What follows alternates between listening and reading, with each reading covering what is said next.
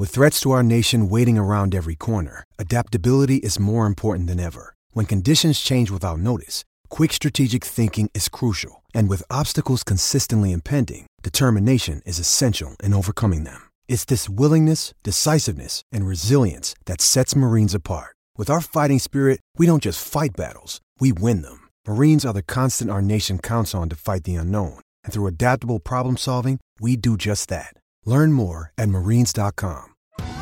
Survivor 46 is here, and so is On Fire, the only official Survivor podcast, and we have a twist this season. The winner of Survivor 45, Dee Valladares, will be joining us every week. We're going behind the scenes of the biggest moments, the how and the why things happen, and the strategy and analysis you can only get from someone like me, a Survivor winner. Listen to On Fire, the official Survivor podcast, wherever you get your podcasts. Why take one vacation with the family when you could take all of them? With Royal Caribbean, you don't just go to the beach. You visit a private island and race down the tallest water slide in North America. You don't just go for a road trip. You ATV and zip line through the jungle. You don't just go somewhere new. You rappel down waterfalls and discover ancient temples. Because this isn't just any vacation. This is all the vacations. Come seek the Royal Caribbean. Ships Registry, Bahamas. This episode is brought to you by Hyperice, the leader in advanced warm-up and recovery technology. They have tons of innovative products, like Venom-heated wearables to help soothe sore back muscles, Normatec compression boots to speed up recovery and increase circulation, and Hypervolt massage guns to improve mobility. Loved by athletes like Naomi Osaka and Erling Haaland. Try them yourself. Get 10% off your order with the code MOVE at Hyperice.com.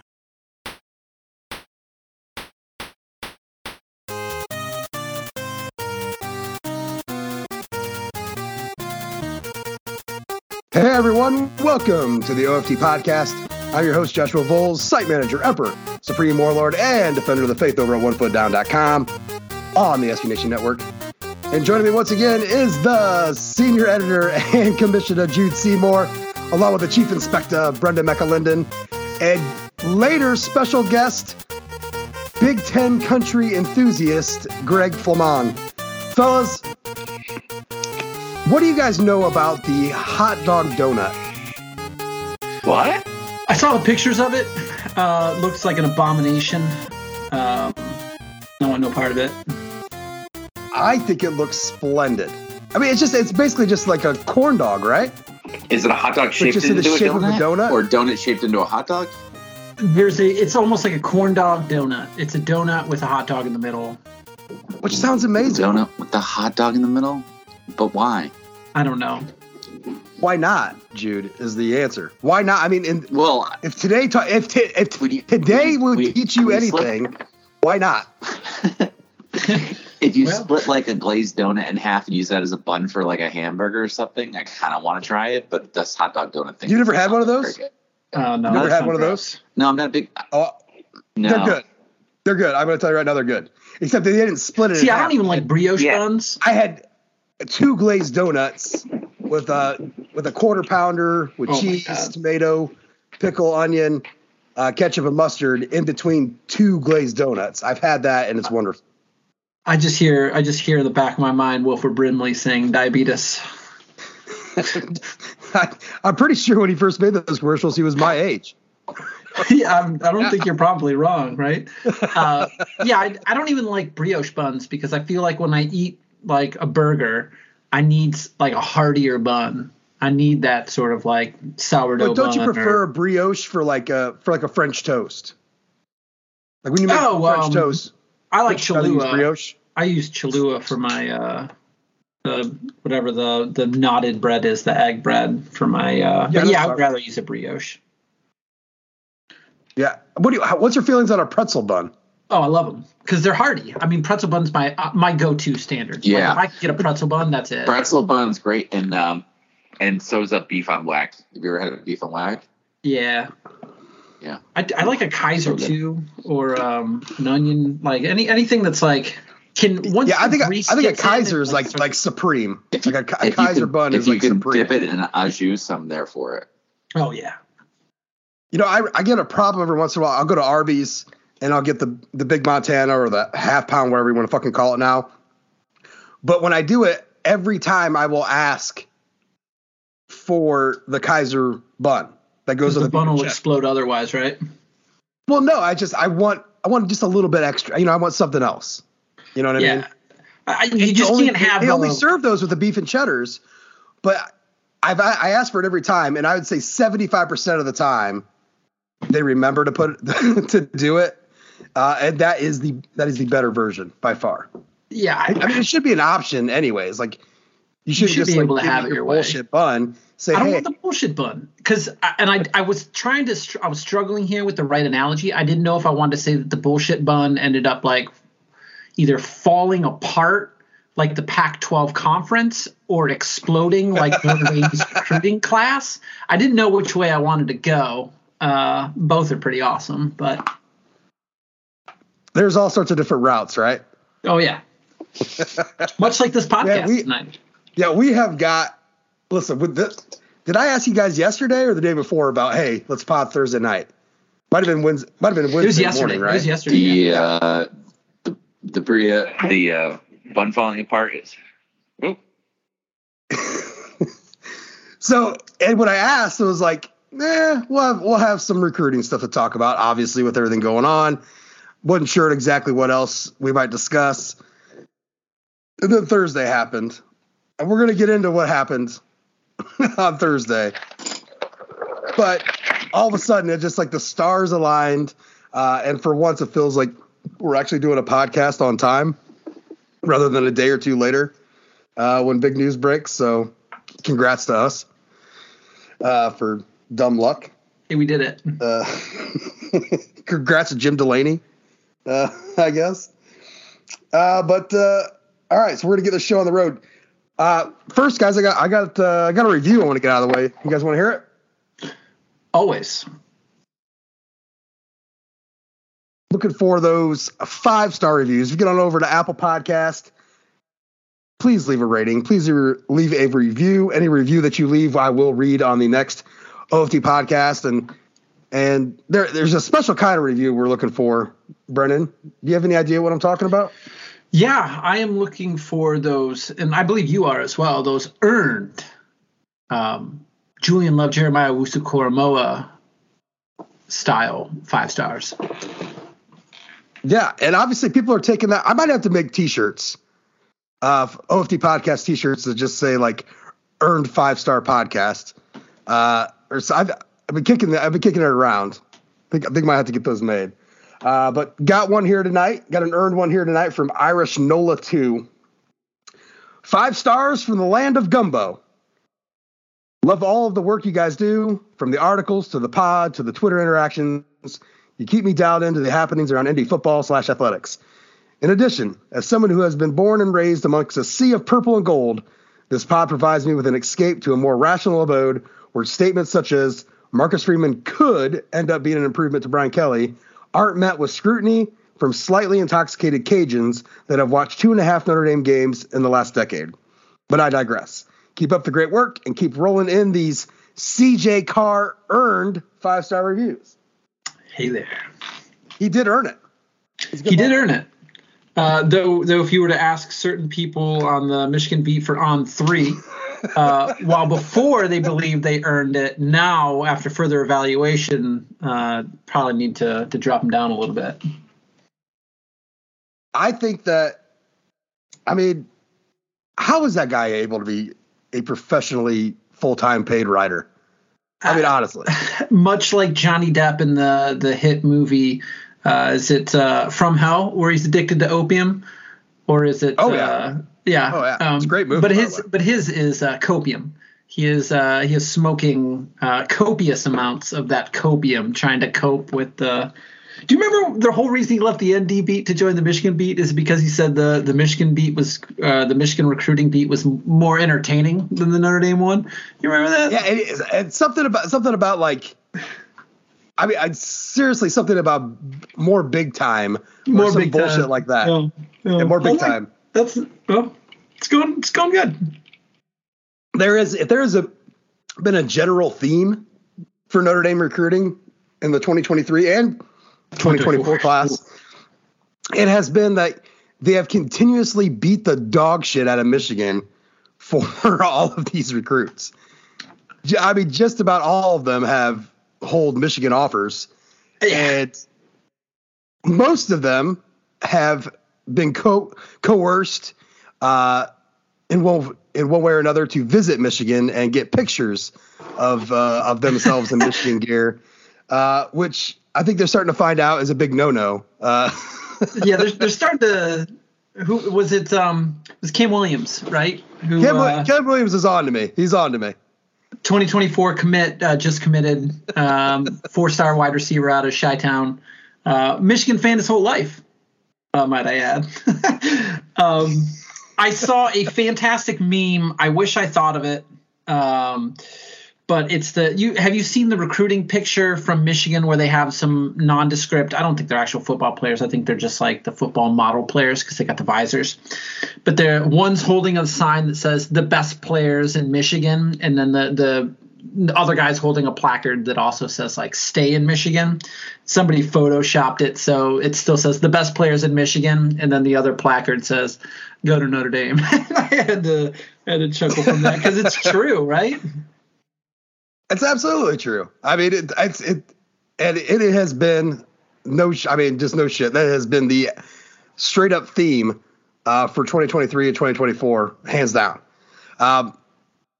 So since our last podcast, Notre Dame has received commitments from 2024 4-star tight end Jack Larson, the Ginger, and probably one of the most stellar Michigan photos I could find, and mainly because they had 23 Jordan in maize and blue, which is just the dumbest fucking thing I could ever imagine putting up in a wall. But at any rate, we also had 4-star 2024 wide receiver Cam Williams, and he's sitting there posing with Jim Harbaugh. And again, like we said, Cam Williams is on to me. He knows the deal.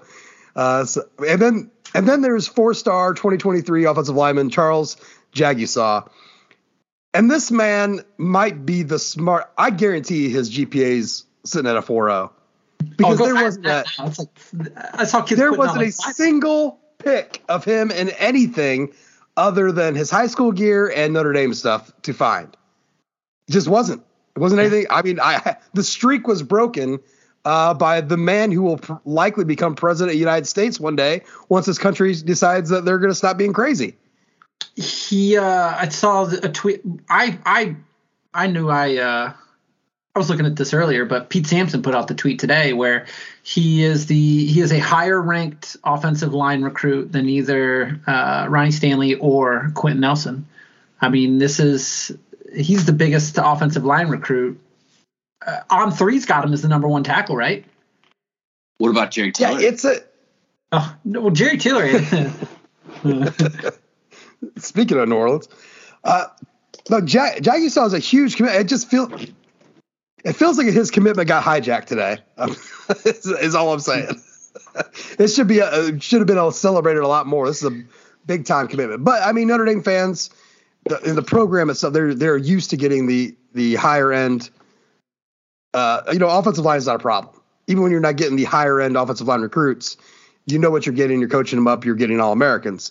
But the 4-star wide receiver Cam Williams, that was a big deal.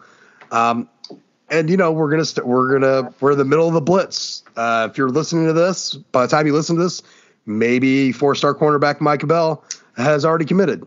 There's just a string of commitments on their way. I put it up on the site. It's just it's gonna be awesome. It's nice. Unfortunately, the problem with that though, July week. The problem with that though is, Josh, is I have it on good authority from our good friend Greg Flamong that the cornerbacks coach for Notre Dame is incapable of doing his job and recruiting at any sensible level. If Greg was here, he would be able to defend himself, but he is not. Greg, have you entered the chat? I am here. I am. I do not accept the slander. Listen, the facts were spoken, and look, we needed a raising of the game, and we've gotten it, and so I'm happy to see it. Right, we've seen it on the recruiting trail. Now we need to see it on the field, and I think that's a fair request. It's a fair ask from me and Notre Dame fans. So, but most importantly, I am no longer just Greg. I am the Big Ten West Coast correspondent out here. We have some questions for you. We have any questions about Big Country Land? Have you ever eaten a dilly bar? That's my first question. I don't know what that is. Okay. Well, you're gonna have to learn. You're gonna have to find out. Do you have any? What's your plans for the pumpkin patch and the apple orchard this fall? Now that you're a member of, now that you live in Big Ten country. Well, and do you enjoy your apple cider hot or cold? Let me tell you, there's a lot of apple orchards out here that people, you got to drive a bit, right? Like, so they're not out in Long Beach, but you got to drive a bit. But yeah, the apple picking is kind of a thing. Especially when I was growing up, it was like my mom always wanted to do it. I'm like a Saturday or something, like fall. It's like, I don't know if you know, but that's not really my bag. Yeah, that's what the vibe's for. You know, it was funny. I was driving around and I saw some people. I was picking up my kids after the big announcement, and I saw some people there planting corn husks. You know, they were they were plowing getting ready to get the corn going. So it's just, all right. You know, if this is what it has to be, it's what's going to have to be. You're in preparation mode. I like that. So I have an announcement before we go here. Oh, wow. Okay. Something I'm very excited about, and I know Josh is. So Josh, you know that I've come out as pro burrito over tacos, right? Oh, yeah. Okay. That is a thing. But here's the thing that I've discovered is that burritos on a daily basis are tough, right? It's just tough. What? And because you eat, look, burrito, man, you get like that 1,000-calorie like meal. 1,000. It's tough, right? It depends on what you put in the burrito, Greg. That bad boy, a minimum is like 15 hundo. That is true. All right. So the point that I'm making is, since the summer started, which was like, I don't know, the second week in June, 80%. You mean June 1st? 80% of my on this meals, podcast, we recognize June 1st. 80% of my meals have been tacos. All right. I had tacos tonight. I've had steak tacos, chicken tacos, turkey tacos, ground turkey. I've had How many tacos are you eating per breakfast? How many tacos are you eating per sitting? 3 or 4. Yeah. Oh, wow. It's it's a healthy portion. No. How are 3 or 4 tacos, which, by the way, you're tripling your carb intake practically over what a burrito is? Street tacos. No. It's a street taco. If you take all the filling from the 3 tacos, that is one burrito. What sans one important distinction, and this is what sets the burrito over the top. It's the rice. Yeah, the burrito, the rice has. You don't have to have the rice. Well, then what are you getting in a burrito? It's in one package. I mean, it's one pack. I mean, sometimes it's just the meat and the cheese and maybe a little bit of lettuce, some sour cream. Well, then it's a closed taco. Some guac. Throwing some guac in there, or some just salsa. See, I'm not doing all that. That's too much. Whatever. It's too much. Oh, I'm saying I'm not making it. 3 tacos. Your 3 tacos. What's filled in? What you're using to fill up with those? You just take all of that and put it and wrap it up in one tortilla for a burrito. And you got your package delivery system. It's one. You're not. The calories are all the same. You can't call me fat and call you skinny like that. I'm not saying, no. What I'm saying is, it's if I have a burrito at like every meal, that's gonna be like 3,500 calories, and I'm not putting that much in. I mean, how many calories are 3 tacos? Probably about 800. Yeah, that's probably what I was like going to say, 800. Well, which is the same as a damn burrito. You just get a burrito's like calories because you're saying it's a burrito. It's got the rice. No. You take 3. You take every. Oh my God, I am not math person, but if you take the filling from 3 fucking tacos and that you're gonna eat and just throw it in one tortilla instead of the instead of the 3 mini tortillas or taco shells or whatever you're using as your taco, hard, soft, whatever the fuck, the 1 burrito tortilla, it's going to be less calories because it's that's that fewer carbs. No. He gave you. I'm just gonna say no, dog. Look, I'm not slandering burritos, right? If it's a 1-for-1, Yes, you are. No, I'm not. What I'm saying is, you goddamn Judas. what I'm saying is, tacos are more practical on a daily basis. For a one meal, No.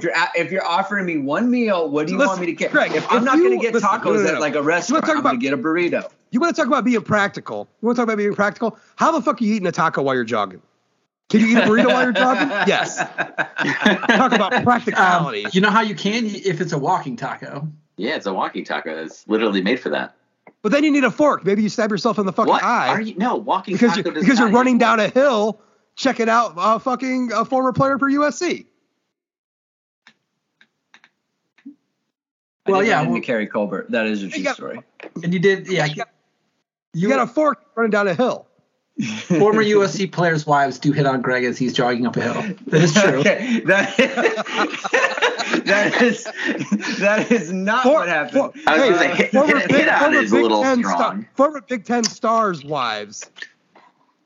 Oh, yeah, former Big Ten star. That's right, former Big Ten. No, he was quite pleasant, too. He was a very nice person. You know what? We're just going to go ahead and just like we're moving way past the recruiting talk. Yay us. We're past it. Because I'm sure we'll bring up some of it, but let's get to the fucking meat of the burrito. Like the 3 tacos, the meat inside of a burrito here. USC and UCLA. This is not bullshit. This is not guessing. This is not speculation. USC and UCLA are joining the Big Ten. The Big Ten voted tonight unanimously to bring them in. They were approached by USC and UCLA in 2024 for the 2024-2025 academic year. This is happening. This is fucking happening. It's like the official account tweeted it out. Yeah. Oh yeah. The official USC. Yeah. They're the official Pac-12 made a statement. Wait. What was the source on that, Greg? I was waiting for Thamel, but I guess people are just going to run with USC announcing it. I don't know. The USC's PR machine could be trusted for USC. Yeah, I don't know. I'm waiting for confirmation. The Pac-12 conference also put out a sad. I'm still standing. I'm still strong. Yeah, it was very sad. We're still a very strong conference. No, you're not. You guys fuck. No, you lost the only market. The fucking Los Angeles market, the biggest media market in your entire conference, by like a factor of 10. You just lost. Enjoy the San Francisco market, which is, I'm sure they're just beating down the door to see Stanford games. Congratulations, boys and girls. all 600,000 people that live in the Eugene, Oregon area are really going to help bring the to help renegotiate. I saw the Pac-12 this morning. They were all excited because they're going to like renegotiate the contract, and there was a lot of optimism for it. And then I see all that coming down this morning, and when the news broke, all I could think was like, the Pac-12 was completely blindsided by this. Yeah, this was like Brian Kelly leaving for LSU level of blindside. Well, this is like Bowlesby not realizing Texas and OU would bolt to the SEC, right? Oh yeah. So I'll say this because they were in contract negotiations for the TV contract. Yeah. Before the news broke this morning, or today, or whatever, by what's his? I don't even know. I can't even remember the guy's name. I put it up on the side. John Wilner. Yeah. John Wilner. Before he broke that news, No Cap was over on Irish Illustrated on their message board, and someone early in the morning had said, "My sister knows somebody, blah, blah, blah. USC and UCLA are looking to join the Big Ten." And it was fully dismissed by the first few people. I mean, it does sound crazy.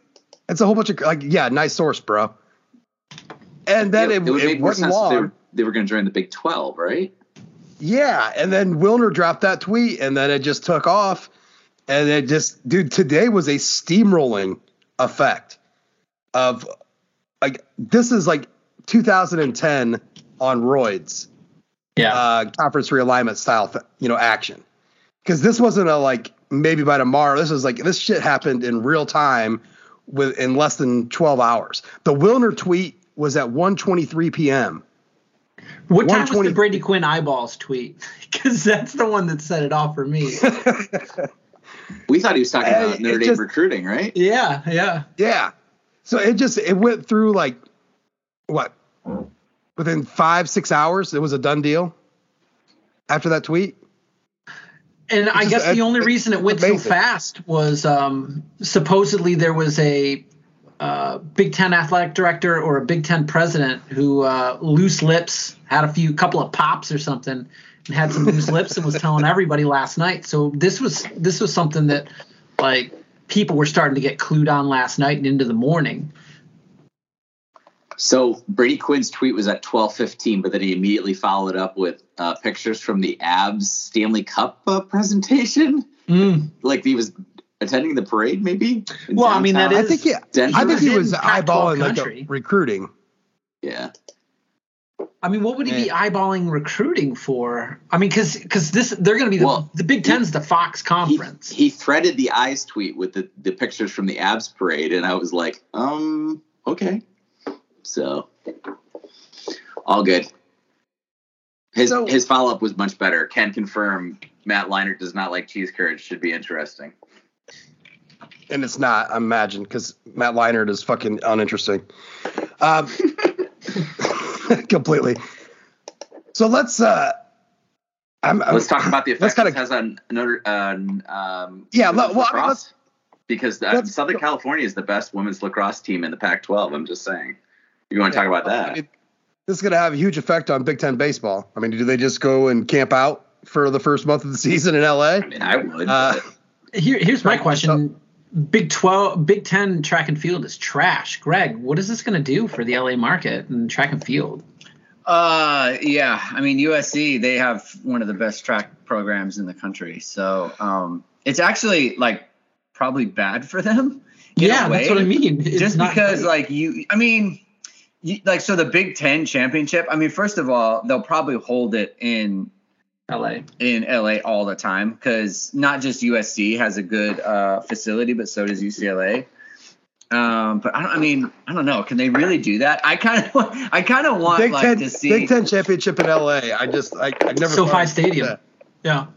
They're not even going to put it in the Rose Bowl. They could have put it in the Rose Bowl just to like slap the nuts on the Pac-12 space, which they should have done. They should have put the Big Ten title game in the Rose Bowl. But they're going to do SoFi, right? You would think so. I mean, why do you build SoFi for this specific purpose? So I don't know. It's a weird thing. I mean, honestly, like I think it's like my thought is like it makes sense for USC because obviously they were very like the talk out here is like everyone hates the Pac-12, like hates it, and you guys have talked about it a bunch too, right? So like no one likes it, but at the same time, like so like they need to get in with the Big Ten because the Big Ten has a ton of pull with the playoffs and everything, like that's and it's the money. $80 million. Right. Of course, the money aspect of it too. So like, there's multiple levers being pulled towards this, but practically, it's just such a weird thing. And like, just like thinking about it football wise, right? Like we talk all the time about how USC is. They always have these receivers and they always have the running backs and the quarterbacks, but like their lines are terrible. And it's like it's one thing to be doing it like you're getting slapped around by like Utah and some of these other schools that just have like standard good lines, right? Mm-hmm. Now, like everyone in the Big Ten has a pretty good line. Like that's the whole point of the Big Ten. It's like that's what they do all the time. Like there's a reason that every time they play Iowa in a bowl game, they get slapped. I would just sign the highest ranked recruit they've ever had and the number one offensive lineman in the 2023 class, right? Yeah, Caden Proctor. Yeah. Yeah. So like that's what Iowa's doing. That's what Nebraska does. The reason it doesn't have like pay big dividends for Nebraska and Iowa and like Minnesota and Northwestern all the time is because every school is like that. So then it goes, then it gravitates towards like the Ohio States, where it's like they have good lines too. Like not good for like recently Ohio State hasn't been good for what Ohio State is, but compared to like USC, I mean, we're talking like Remington Award winners like all the time, right? So football wise, it's not a great fit. So that's what I'm kind of interested in. Practically, it makes a ton of sense for the school. But yeah, it's totally different.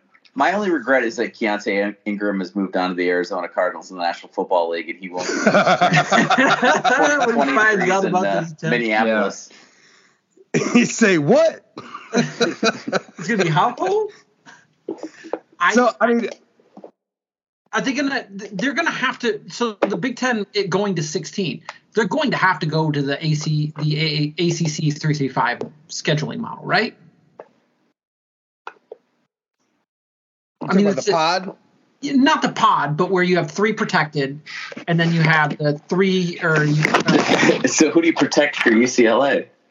Well, USC and UCLA will each have one protected game against one another, right? Sure, and of course. So each one has like 2 teams that they're going to have protected. So I would imagine USC would have somebody like, I don't know, Ohio State, maybe. And who's the third? Rutgers, coast to coast. Coast to coast. Need that Rutgers game.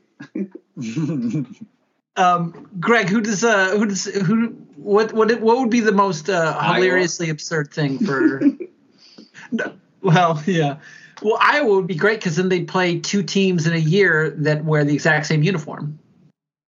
Because Iowa State, USC. I want them to protect UCLA, Purdue at all costs. This is okay. I mean that the Northwestern USC battles are just going to be that's going to be shades of like Florida State Miami in the early 2000s, late 90s. Look, I mean, I think I'd like to talk about what this means maybe for Notre Dame. We're getting there. One of the things I think bring up the Rittenberg. One of the things that I wonder about is that the Pac-12 was willing to let USC have its deal with Notre Dame, where Notre Dame came to Los Angeles in Thanksgiving weekend and played. Will the Big Ten honor that as well, or is there got to be? So here's my thoughts on anything. I believe right now the Big Ten will play as much hardball as they fucking possibly can that has anything to do with Notre Dame to try to squeeze them into making a decision that they think that Notre Dame needs to make. You know what I mean? I don't think there's going to be they're not going to be bowing down on any kind of scheduling stuff with Notre Dame because they're going to posture up. They're going to post up. And I would expect, don't you think that USC might have made that part of their discussions that they wanted to protect that rivalry? No. You don't believe so? I saw a tweet that said it was that was protected. Yeah, I would be very surprised if USC didn't want this just as bad as Notre Dame. Let me find it. Look. I have a hard time. The rivalry is good for USC too. I mean, they're just right, but Iowa and Ohio State don't give a fuck, and neither does Penn State or. But Michigan. they do give a fuck about USC being in the Big Ten, and if that was a prerequisite for them joining the Big Ten, then. But honestly, if USC is making this move, do you think that was a stopper? Yes. I don't think it was a stopper. I think they're able to call some shots. Not this day and age. I believe they're able to call some shots. Yeah, absolutely. I think when you're bringing the LA market to the table, as much as LA sports fans are pretty apathetic if your team's not winning. Listen, I think you're able to say something to make it look like money isn't everything. And so to say they protect a rivalry would show that. I think you could definitely say that and put out that vibe. I just don't think they give a fuck, and that all of this is predicated upon money and positioning in the future. And you could throw the Notre Dame rivalry in there, but I don't think that was a basis of anything. I think, in the Big Ten, maybe they were just like, yeah, sure, whatever you say, cool, whatever.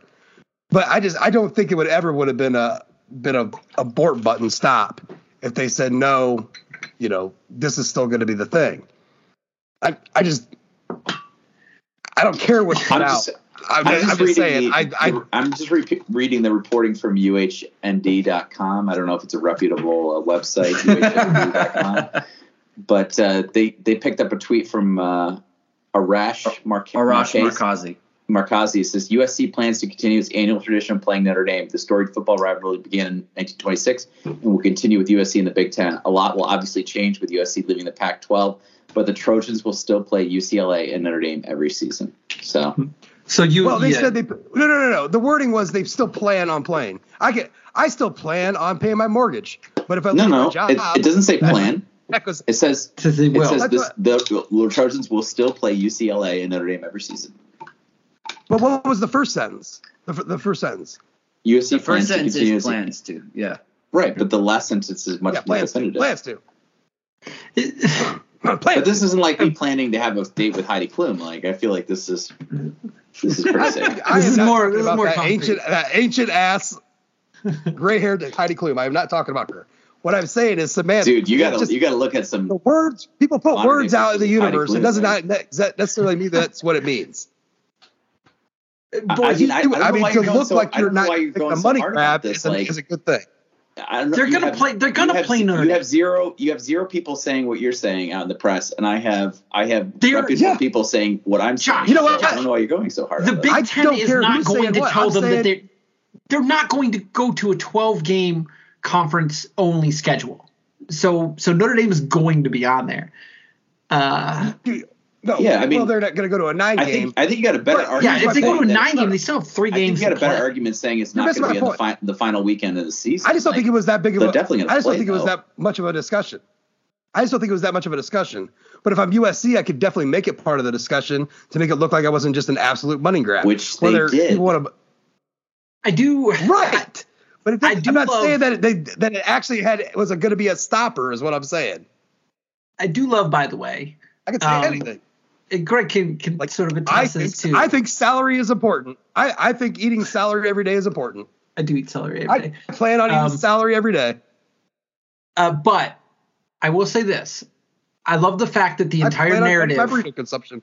I listened to a lot of Sirius radio today. Wait, read all of the tweets. Drive Time Radio think about this? They're just excited about the recruiting class. They got a running back. They don't care. No, they got a lot of 4-stars. They're actually doing pretty well. Oh, no, they still care about what happens to Notre Dame. I do chuckle about this entire thing because the only thing that we've talked about in this entire operation, and not only because it's just the Notre Dame ties, but because it's USC, is UCLA the fat chick that the hot girl brings to a party, or is UCLA the little brother that the kid brings to his friend's house? Because UCLA has been, they're just like tagged on, but no one cares. I don't even think UCLA cares about UCLA. No. There's another analogy here. It is what's her face from She's All That. That's UCLA. UCLA is about to take off their glasses and the ponytail. You know what's funny, Josh? Realize that the hot chick was hot. Josh, you know what's funny? Are you calling UCLA Julia Stiles? I was thinking that exact thing. Like literally the same girl from the same movie. That's what I was thinking. That's UCLA, man. Just take off the glasses and she's hot. Like it's because UCLA and everyone thinks like you go to UCLA, like you come out here and you go to UCLA and you walk around that campus, you will say to yourself, why aren't they like a bigger thing? Well, I don't understand. Like they are in Bel Air, they are in, West. It's like Georgia Tech, Pacific Palisades. Yeah, like it is. They are surrounded by luxury and money and like they are closer to Hollywood than USC is. Better color scheme too. Everything. Like seriously, their campus is fantastic. You get a great education there. So it's you just don't understand, like, why can't you get your act together? And the UC part is big, right? The fact that It's not a private school. It's funded by state money and that sort of thing, and that's very limiting for them, and it always has been. What's that? Oh no, I think.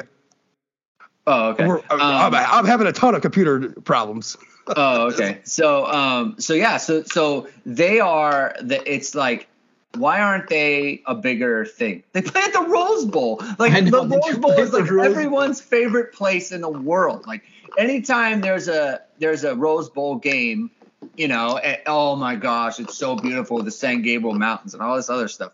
5 p.m. Eastern time. On January 1st is supposedly the most magical experience that you can have in your life, right? Ever. And look, it's great. It's protected. Right? Like, in truth, it is very nice. Like it's awesome. Like I had a chance to go down in 1998. I was able to go on the field, and that grass is perfect. It is perfect. It's like a carpet. You can sleep on it. It is amazing, right? It is so much better than the Coliseum, but for whatever reason, it just doesn't have the juice. And I do wonder because it's wearing bibs and it got a ponytail. Right. I do wonder if moving to the Big Ten is going to, if they ever get, like, the thing with Chip Kelly is, like, he doesn't want to recruit. Like, it's the weirdest thing. But it's like glow up. Are you saying it's a glow up, Greg? I need to know how. Let me ask you, Greg. I don't need to know how competitive the Big Ten water polo scene is, because UCLA is apparently really dominant in men's water polo. They're good. This could be a situation sort of like 21 Jump Street, the remake of it, or Jonah Hill, where they go back to college and Channing Tatum was like one strapping it, and that's not the cool thing anymore. They go back. Right, they're going back to school, and he's not cool anymore. Now it's Jonah Hill who's the cool one. Here's the thing: the biggest winner in all of this is UCLA, because Greg, let me just put this forward to you right now. Probably the best recruiting machine in the Pac-12 right now over the last 6-7 years has been Oregon, right? Yeah. Overall, the best recruiting has been Oregon. Recruiting, developing, the whole nine. Should anyone give a fuck about Oregon now? No, it's specifically not. like Dante Moore. Like, so why wouldn't UCLA be the benefactor of this move? Like, what would make Oregon now with this move a much more enticing place to play than in Pasadena? Well, Oregon, Washington, Stanford. I mean, any Tennessee. Stanford's really in trouble. Yeah. Yeah. Like, why would you go any? Like, you could go to UCLA, and you could live in Westwood. You play in the Rose Bowl, and when you're not playing in the Rose Bowl, now you get to you're playing Michigan, and you're playing Nebraska, and look, these are names, right? Like UCLA, they are competitive against like real schools. Like they beat LSU last year. Right? I mean, it's not like, and look, obviously LSU was down. In a funny game, in a really funny game. Route 66 Part 1 and Route 66 Part 2 against Texas, right? Yeah, so, Route it's 66. so it's I'm telling you, they have a much, like, there is so much more room for growth for them than it is for USC, right? Like, yeah. And look, they're better in terms of like their line play has been a lot better. Their defense is a little spotty. That's true. But you can attract more coaches now. Like it's just, there's a lot more, there's a lot more room for them. The move also proves something that UCLA hasn't proven to anybody else, to anybody over the last 20 years. And that's like a commitment to win. Like UCLA hasn't shown like a true commitment to win over the last 20 years. They're just there. And this move, whether or not it was intentional or not, has a proof that, look, they're there to win football games and to play with big boys.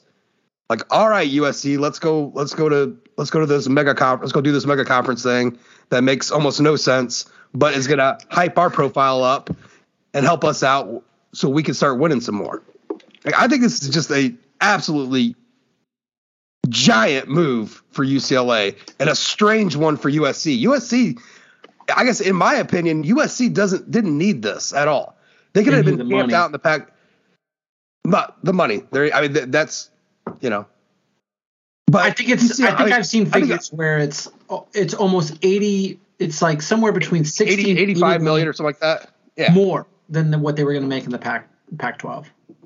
So yeah, money's always good, but just a standpoint of where you're sitting at, USC, just because of stature and all that stuff, they can go out and win 10, 11 games, or 11 games to be in the college football playoff race because it's fucking USC. It's not Utah.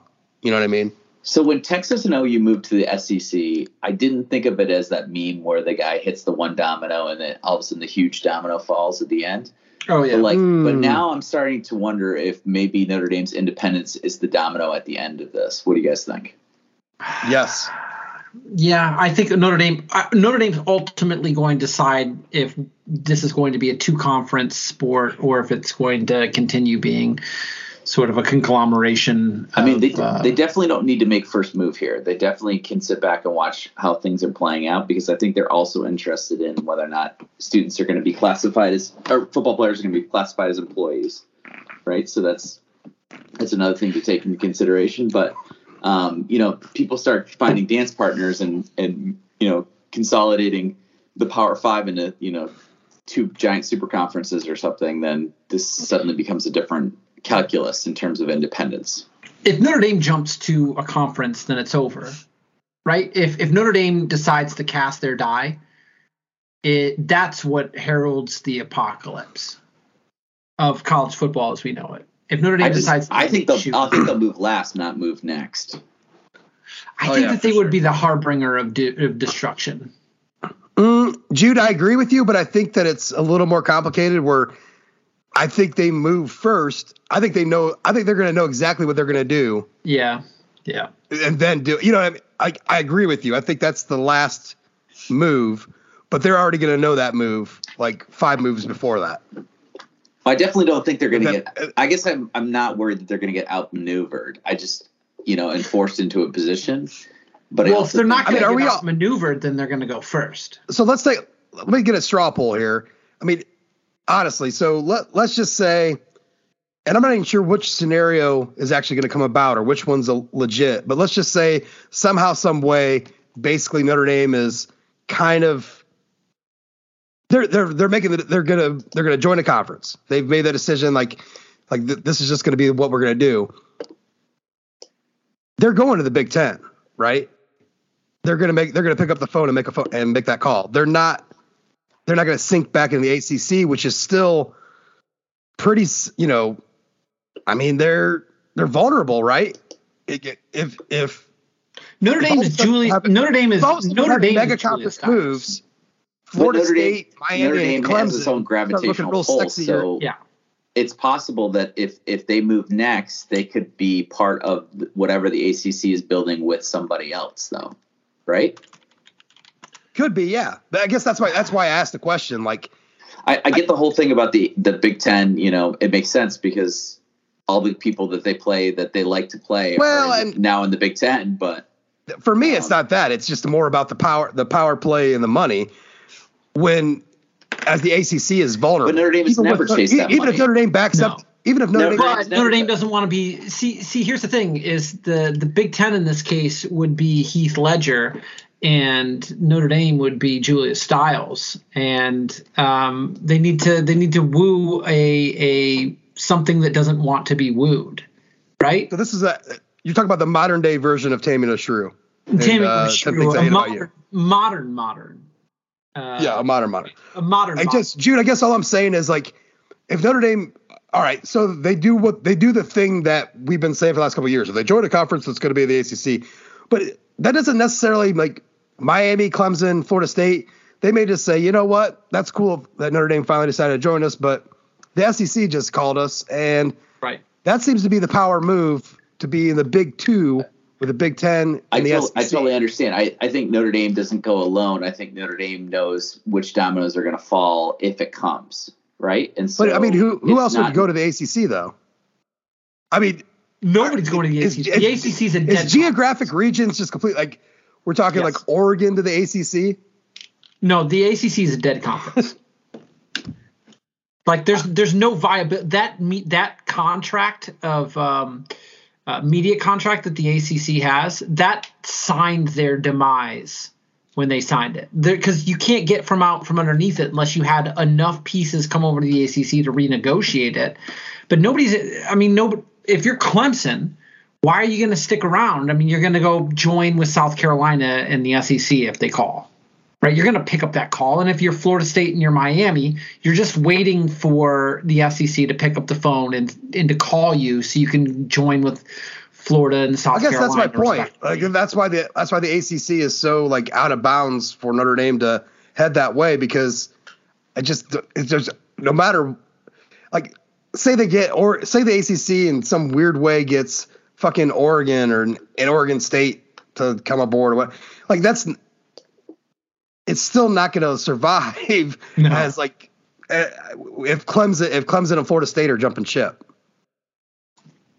And I don't even know. I mean, does the SEC even want to add? I mean, who wants to do what? I mean, it just seems like a lot of this shit is just so up in the air. And it's like, well, if we add, it's just math, and it's all this fucking. And I hate math, but that's all it is. It's like, well, if they join, then here's these contracts and what they're worth, and you divvy it out to this many schools.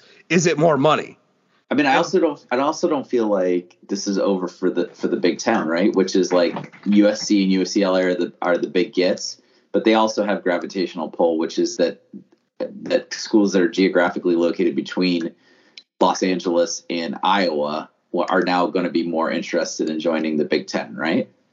Yeah, of course they'd be more interested in them. Why would the Big Ten be interested in them, though? Like, why would the Big Ten be interested in splitting the pie further? They got the LA market. They got the coup, right? They got the LA market.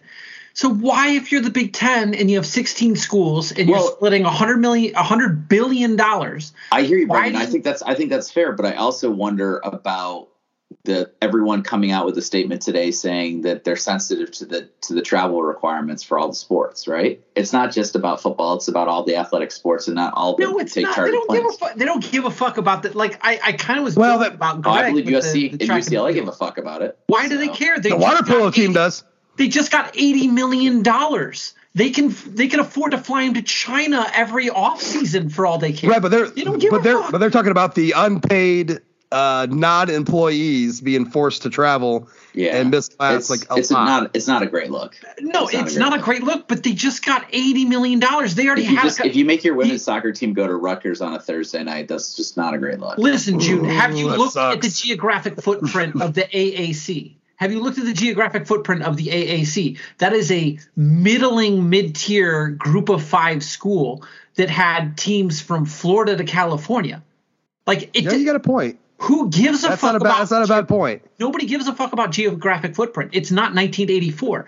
We have affordable, sort of, but we have affordable flights, and it's so not. I guess where's that super train at? Brendan, if that is it, then why didn't USC or UCLA get an attractive offer from the SEC?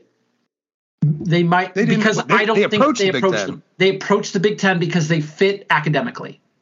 They're what is it? They are academically aligned, where they don't feel like they're academically aligned with the. Yeah, it wasn't.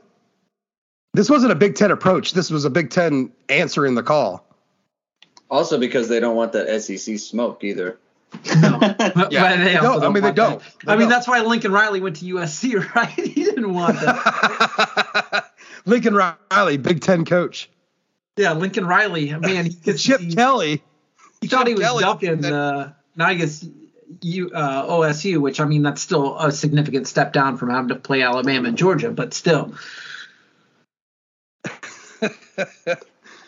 It'll be so interesting to see how this all plays out and whether it goes as quick as today went, which was like you guys said, a couple hours from initial report to official announcement. Yeah. Or if it goes back to sort of like a glacial pace where it's like drips and drabs and you get spurts and everyone gets. Here's the thing too, right? Like the thing that made me laugh the most was for 2024. Right. That's quick. The thing that made me laugh the most was Brendan saying that this was basically the Athletics dream scenario in which they can now write about, conference moves all off season instead of like deep diving into like Coastal Carolina's line returning production, Oh, because none of the super conference shit's going to happen. None of it. Just like with the 12 team playoff, there's not going to be any super conference realignment. The Big Ten and the 2 LA schools just made off like bandits with money, and they're content to just sit pat. The SEC's content to just sit pat with their. Maybe you have some shuffling with the Pac-10 and the Big 10-12 or the Big 12-14. The Big 10-12-14. Maybe they have some sort of alliance that they enter into, but there's not going to be this seismic shift, just like there wasn't the 12-team playoff. And the Athletic is going to spend all offseason writing about this nonsense, and just for it not to come to fruition. It's like not even attempt to talk about the season coming up. No, they don't. That's too much work. I mean, we do love talking about this, though. Like, as college football fans, I feel like we can't get enough of this, like, hypothetical realignment talk, right? Oh, it's delicious. Well, that's true. Well, because here's the thing, right? Also know who's on the roster. Sure, that's true. Fair. Right. College presidents and athletic directors, they're fucking crazy people that have calculators, and so we're forced to talk about this, a lot and come up with crazy scenarios because they're coming up with crazy ass fucking scenarios, and they're doing it with man's biggest enemy, numbers. So my thought about this is when Notre Dame decides to join a conference, because I think now it's just inevitable. And that's fine, right? Like it wasn't Notre Dame's choice. It was just the tides and where the tides are going, and that's fine. When they do, the bag is going to be incredible, and I will bask in that. And Jude, remember when we were at USC and we were talking to Oak, and he told us this story about Swarbrick and how smart he was and how like he just kind of had a handle on everything. Mm-hmm. At times like this, I think about that, and it just does. So I think about that, and I think it's not for me to figure out because Swarbrick has already kind of gamed it all out in his mind. And wherever Notre Dame ends up, I'm completely confident they're just going to be in like a really good spot.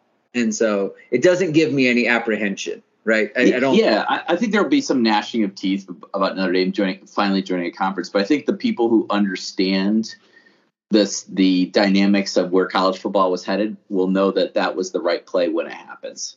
Yeah, like I if anything happened today, right? Like there's the whole like no one like of all that like so there's so many tweets about what this means for Notre Dame, right?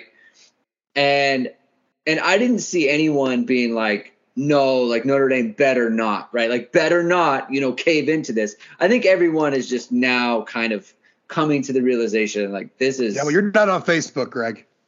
I am not on Facebook, thankfully. Well, I think honestly, Greg, I think there was some message board chatter about people a little bit panicking. And there was one comment where people were like, somebody said, some of you, would pay the Big Ten $50 million for the privilege of joining, offer to play away games for the first decade, and bend over in any other humiliating ways they requested. Like, there's definitely some people who are like, we don't want to get caught holding nothing. But I'm with you, Greg. I just think that Jack has thought about these scenarios. He spent a lot of time thinking about it. He's prepared for contingencies. He knows which ways the wind blows, and we're not going to be musical chaired our way out of where we're sitting here wondering why we have to play BYU every year. I just don't feel like that's going to happen. Yeah, I don't see that either. And it's just like to me, and here's the other thing too, right? Like I think people view it as giving in, right? Oh, we're giving in to the Big Ten, and the Big Ten's always wanted us, and screw them because of what happened in like 1910 or whatever. and I think to me, like when it comes to that, it's not even the Big Ten anymore. I mean, like UCLA and USC are in it now. Like it's not like, oh, Michigan, Ohio State. Like it's completely different. Like just the the whole idea of there's a Big Ten and a Big 12 and an ACC and an SEC and all that other stuff, like in a Pac-12, and Notre Dame jumps a conference then. Like, no, like that's not what's happening. Like Notre Dame has literally held on for as long as possible. They didn't just jump at money for the sake of jumping at money when they could have. Right. They didn't. Yeah. And honestly, they're going to reap that benefit too, because like I said, the bag is going to be enormous. Yeah, and when Pete Sampson wrote his article about why Notre Dame values independence, I think maybe you were part of this chat, Greg, but we've definitely had a conversation about like, yeah, they're not going to sell their souls for $10 million. But when it becomes $80 million, then it's like, okay, at some point we have fiduciary responsibility here. And so we're not going to be stupid about this. And so, yeah, they can give up a little independence because they think they make it on the backside with the alumni donations or, whatever they think gets them, the value that they put on independence. But at some point that number just becomes too high. And I 100% agree with Greg. There's going to be a courting here. And they're going to get offers from multiple groups, and one of those groups is going to say, "And we'll pay your exit fee from the ACC." Right? And the exit fee would be exclusively for non-football sports because they have the. But it's not going to be the fee that, and I don't think it's the dollar value, and I don't think it's the fee that's going to get Notre Dame to make the jump. I think it's going to be if Jack Swarbrick feels like Notre Dame is going to get left behind in football moving forward in the landscape. If they don't join a conference, right? Like if Notre Dame's independent and there's no chairs left and they go to these super conferences, the only way Notre Dame's going to join is, fuck the dollars. It's going to be all about whether or not, if there's not a path to winning a national championship and playing at the highest level. Right. And Sampson also tweeted out today, the fucking obvious. What would it take for Notre Dame to move? Access to playoff, home for Olympic sports, TV partner. None of that changed. But he also said the total destruction of major conference affiliations would alter all three, and he's right. And just one other thing I want to add is that is a little suspicious. I mean, very suspicious. Not one single tweet from Pat Narduzzi today about this move. And I'm kind of curious about what Pat is thinking and what he's got planned over there in Pitt. He's too busy searching Notre Dame's roster for kids who aren't going to be on the starting lineup in 2023 to be concerned about the machinations of conference realignment. Like I said, I'm just warning you guys. Narduzzi's quiet, and that isn't like him. So let's he's busy scouting. He's busy scouting Drew Pine. But yeah, one last thing. None of the things have changed for Notre Dame to be independent in itself, but the overall landscape, like massive changes. Like, can you live on planet Earth? Yes, I can live on planet Earth. I have oxygen and I have food. Well, if like half the Earth just fucking caved in, where you live might change, right? Ohio. Even though you still have have Ohio to like still call home.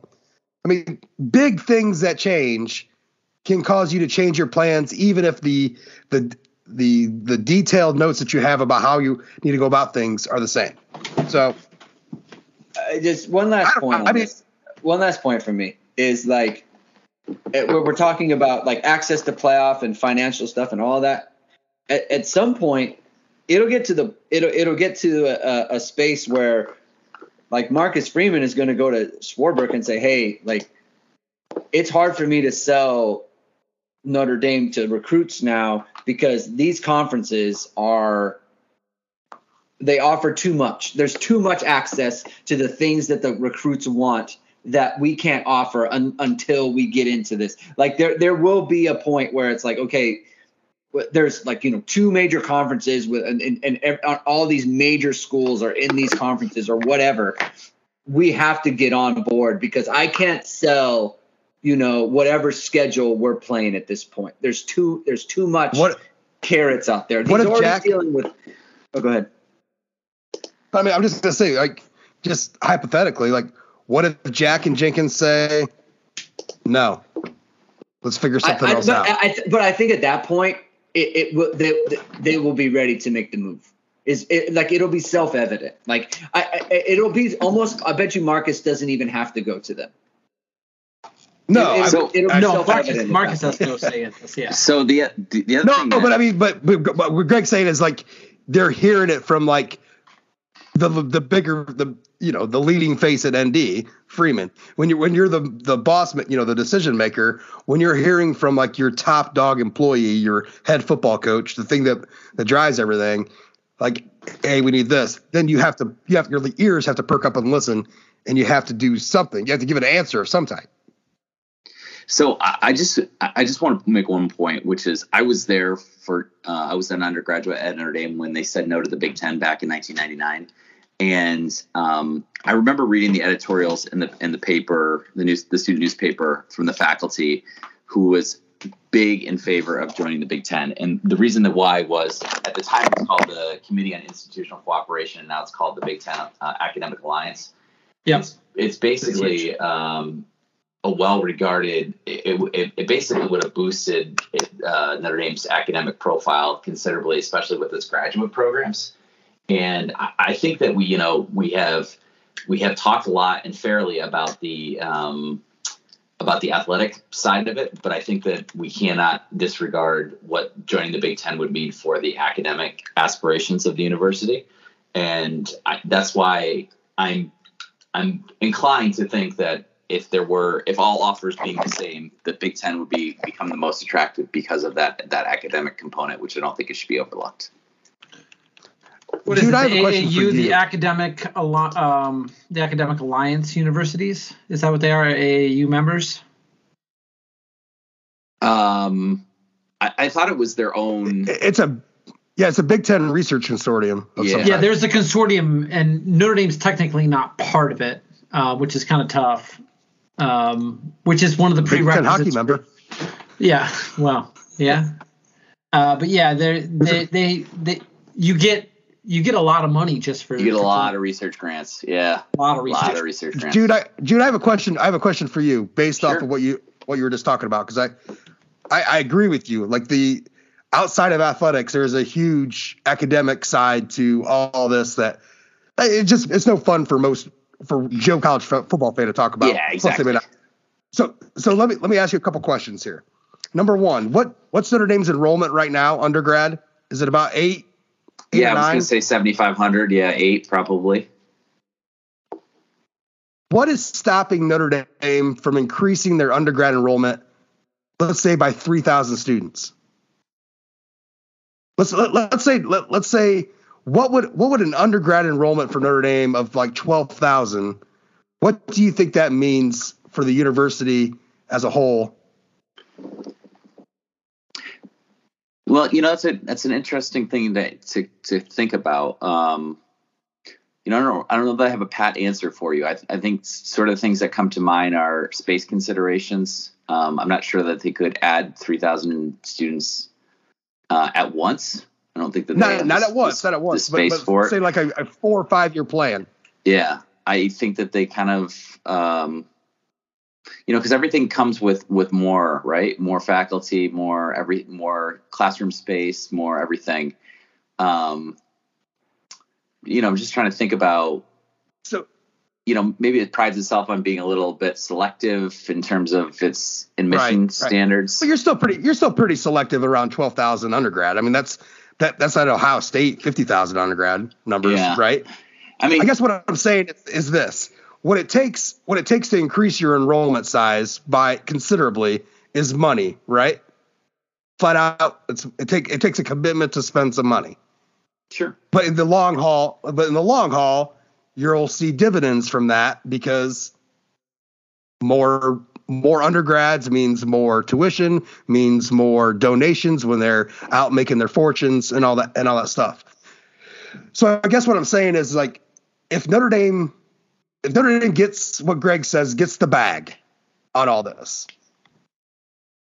I would like to see them increase their undergrad status, because you could still be an elite university with 13,000 student undergrads, just 8 or 9, which also increases your standing in the research world. You'll have more facilities, you'll have more more students, you'll have more professors.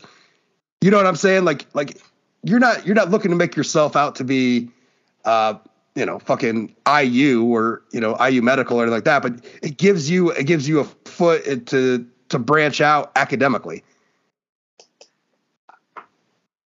Yeah, I see what you're saying. It's a big campus. There is space to put buildings.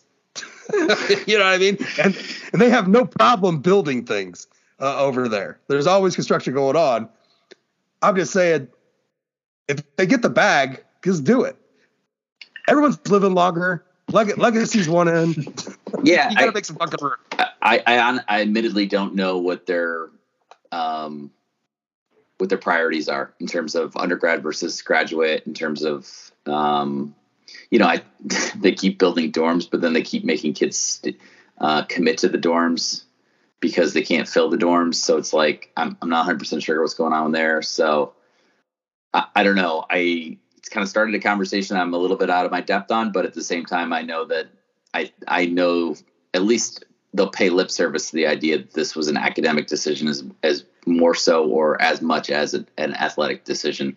And I know that's not sexy to talk about, but I think it's worth mentioning. So, but it's also more in line with the truth than people give it first thought. Right. I mean, you're absolutely right. Like there's going to be a huge academic side of the decision making in this that people just aren't going to talk about because it's no fun to talk about. I mean, exactly. Joe Subway fan is not going to give a shit about the research facilities. He just not. No, but he's going to notice it when it raises the profile of Notre Dame's graduate programs and makes it a more attractive university.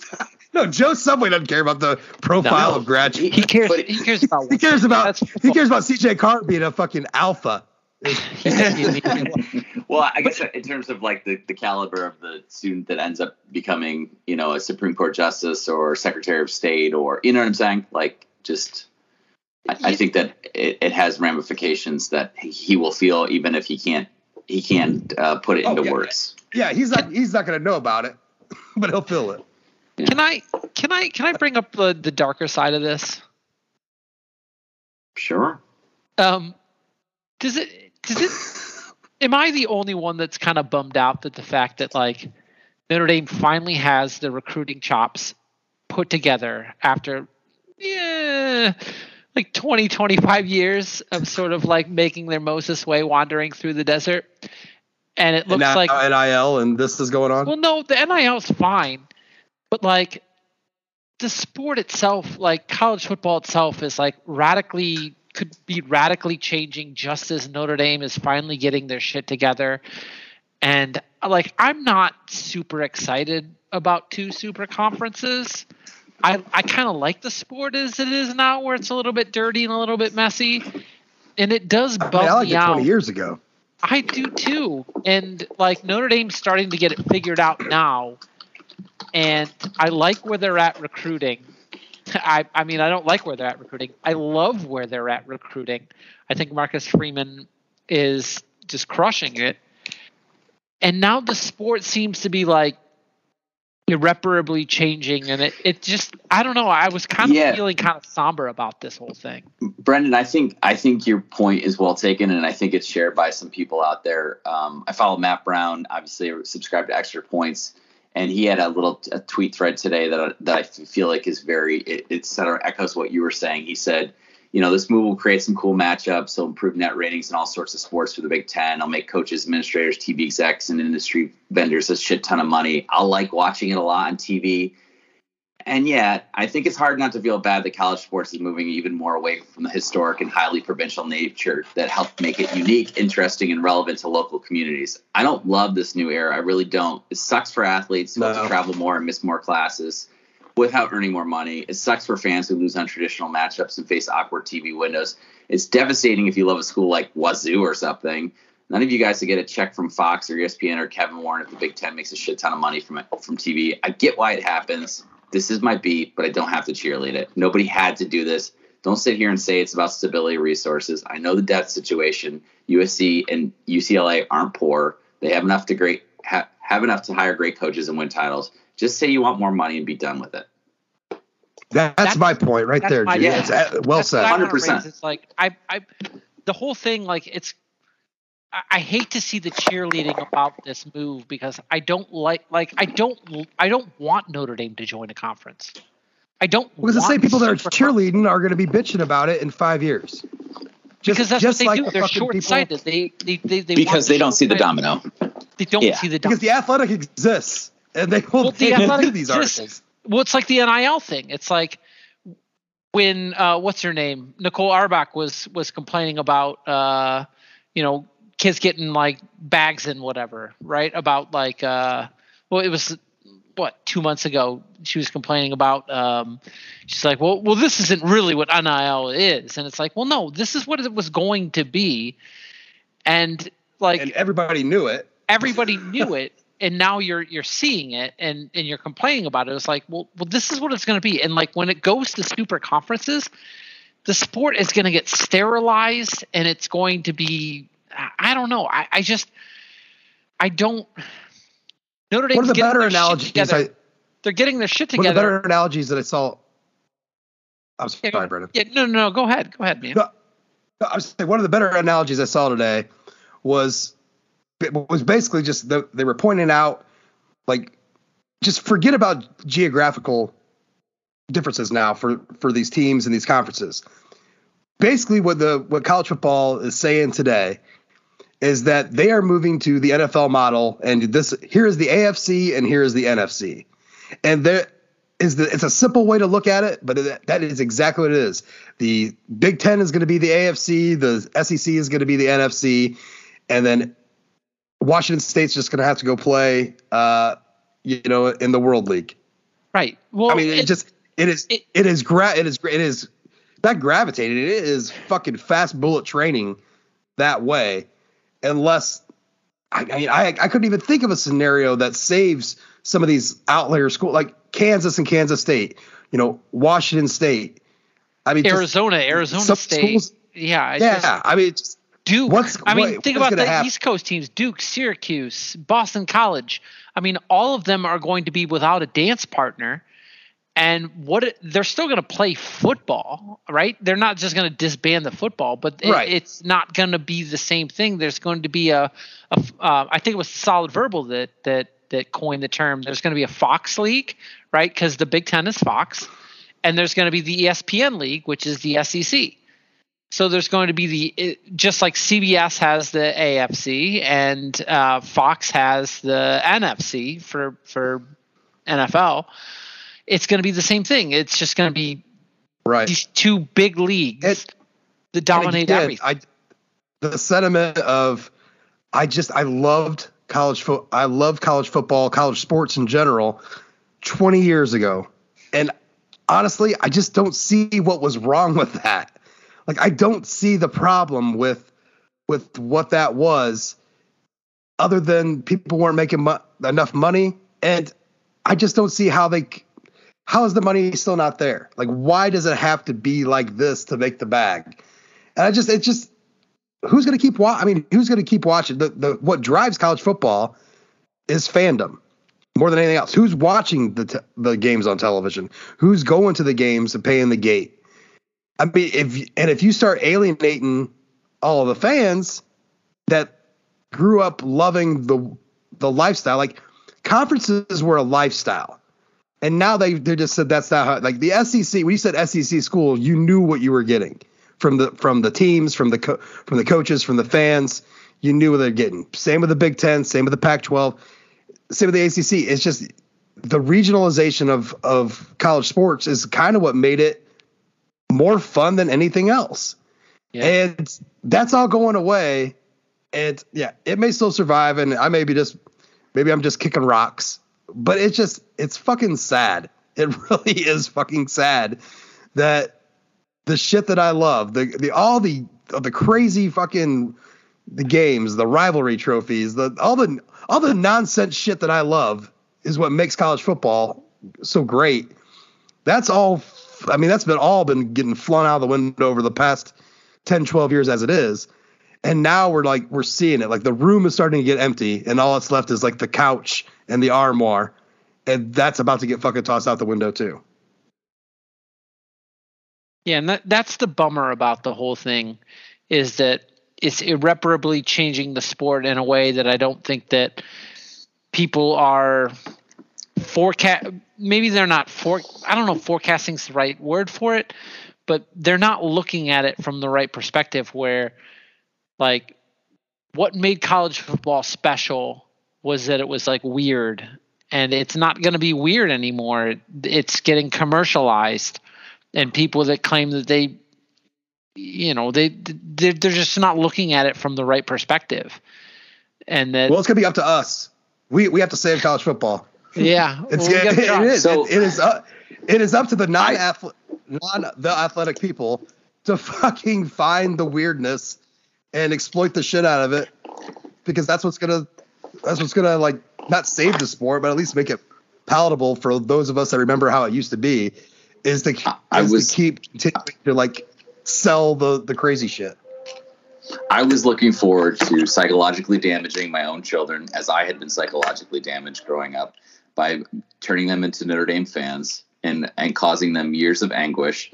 And now the commercialism is threatening to take that away from me, and I'm resentful of that fact. I mean, I definitely don't like it. I mean, I don't like it. The way I view these things is everything eventually gets ruined, right? Like, yeah. Like for me, it's like Josh is saying, like all you guys are saying exactly how I feel. You're ruining it. You're ruining this thing that I love. But the problem is that it's not mine, right?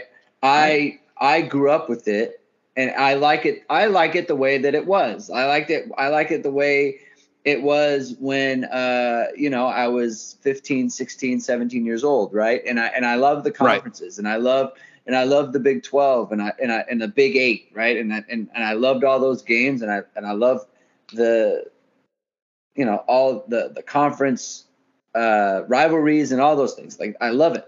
But that's me, right? Like there's a 15-year-old out there right now who doesn't care about any of that, and their reality will be whatever is being created now. And when that gets ruined, then that person in 25 years will be pissed off on a podcast or whatever they're doing then. And because it always gets changed, it always gets ruined, right? Like, and it's like people always talk about like greed, like, oh, it's the greed. And it's like, well, it's the greed. It's that it's human nature. It's not that we weren't making enough money. It's just that we figured out a way where here's how we can make more. And people always want to make more. America. Right. Like that's just the nature of everything. And sometimes when you aren't aggressive, that is a choice too. And then people are mad at you because you weren't more aggressive. You weren't chasing the bag enough, So it's like, you damned if you do, damned if you don't. 100% agree with you, Greg, which is that, we'll be laughing at those kids who are like, I liked it the way it used to be. And I'm like, hey man, if you want to talk about the way it used to be, like, we'll have some stories. Let me tell you about 1995, brother. Yeah. But that's the way it works. Like, to be honest with you, I started making peace with this as soon as I read a story that said Swarbrick and Jenkins were aligned on the idea that we started to pay players. They would join the academic league that didn't pay players. They would go play Harvard. And I just thought, I don't want to do that. I don't want to be any. They're postured. I don't want any part of that. Right. I'm not interested in watching that brand of football, and I'll probably just go do something else with my life. And it's weird to think about because Notre Dame is such a huge part of my identity, and Notre Dame football is such a huge part of my entertainment, enjoyment. I would say happiness, probably more so than I care to admit, interest. So the idea of just kind of like saying, to hell with it, like I probably would stick around for a year just to see what it looked like. But at the same time, like, I just don't think that's where I live spiritually. Like, I'll just sort of always want what I've got, what I've had. Yeah. I agree. I mean, I'm with you on that one. It's, I don't know, man. It's like when you, Catholics, a lot of Catholics get like the apologetics. Like, you got like these, not just cards, but like big sections to like explain away your faith, right? not explain away, but like to explain when people say, "Oh, you're praying to Mary," or everyone there are set answers for all this stuff. And growing up as a Notre Dame fan, you kind of had that same thing. Like you had your set answers for why Notre Dame does the things that Notre Dame does, like why they're independent. Just show you have this set reality and the set belief system in the thing that you enjoy. And now you kind of got to burn that card, or you're playing. Might have to throw that card in the fire. So basically, you're changing your whole belief system, and it's not out of a want. It's kind of out of a need now, like because you're going to have to, because the reality is going to change. And so it's funny that you say that, because it's funny you say that because for years one of the easiest ways to explain our independence was we have the best TV contract. Why would we share that with anyone? And then that is becomes so untrue. Yet people kind of regurgitate that. Oh, they don't want to share the NBC money. It's like, oh, dude, the money the Big Ten really not that much. The money the Big Ten is getting from TV rights is far outstripping the NBC contract now, and so that's not. Purdue's making way more bank off TV. Yeah, to the tune of like $40 million more. Yeah, Wake Forest is making more than us. Yeah, that's the hilarious thing to me, and I bring it up a lot. Is back when Notre Dame first took that NBC contract. What did Notre Dame get hit with? Everyone was hanging them out to dry as greedy fucking bastards, and it's all about the money and it's greed. And then as the years went by, and Notre Dame actually did all these schools a fucking favor by breaking with the CFA. And as the years go by, these TV contracts are going up for everybody else. These schools all passed Notre Dame in TV money years and years ago. And now it's like, why doesn't Notre Dame join us? They'll make more money. Like, well, you were just hanging them out to dry for being greedy fuckers for money, for TV dollars. It's like, well, I mean, none of it. I mean, that's how do you just change your total direction on why you hate? Where they're dealing with ABC. Well, dealing with ABC and then secretly back channeling with NBC. So that was a little part of the hate, but I totally, everything else is spot on. Right, but the general gist of it all, you know what I mean? Yeah, I get what you're saying. Yeah, no, there was definitely like a Notre Dame chased the almighty dollar. Notre Dame, sold their soul, yeah, and they don't care about the sport, and they're going to ruin the sport, and it's like, I mean, maybe you can. And all it was that they started the first down. But all it was Notre Dame strengthening their position as an independent in a time and an age where teams were leaving, where you had 25 plus teams that were independent. They were leaving the independents and joining the Big East, the ACC, the Big Ten. Notre Dame wanted to remain independent, and so they were strengthening their position as an independent. They were trying to be their own boss, which is the most fucking American thing you can do in this world, is to be your own boss. And how you can hate on that.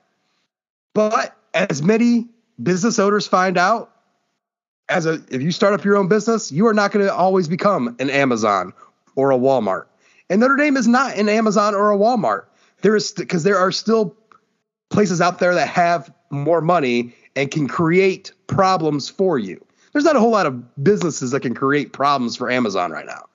So what they're finding out now is they did everything they could, absolutely everything they could, to position themselves as an independent for the long haul, and they have. But now that entire landscape is just imploding. They're going to have to make a decision. I think all four of us are in line with what that decision they'll not exactly be, but that they're going to make one that's going to be leaving independence at some point. Right? I mean, am I catching that wrong? Yeah, I think the phrase is resigned acceptance, right? I think we're all at the stage where we understand that the cards are being shuffled, or the chess pieces are moving, or the dominoes are falling, and Notre Dame is going to do what's best for Notre Dame. And if that means joining a conference and changing fundamentally what we've always advocated for or believed in, then it is going to be what it's going to be. And I don't think there's much point in sitting there going, this sucks or whatever. It's just you probably just embrace the new reality and there you see go. where it takes us. Honestly, I think you're seeing a lot of that right now. Sort of how I feel.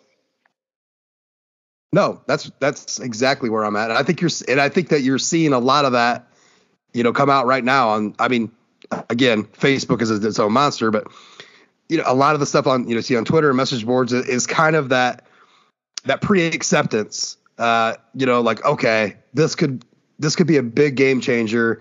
And Notre Dame fought the good fight and stayed as independent as long as they possibly could.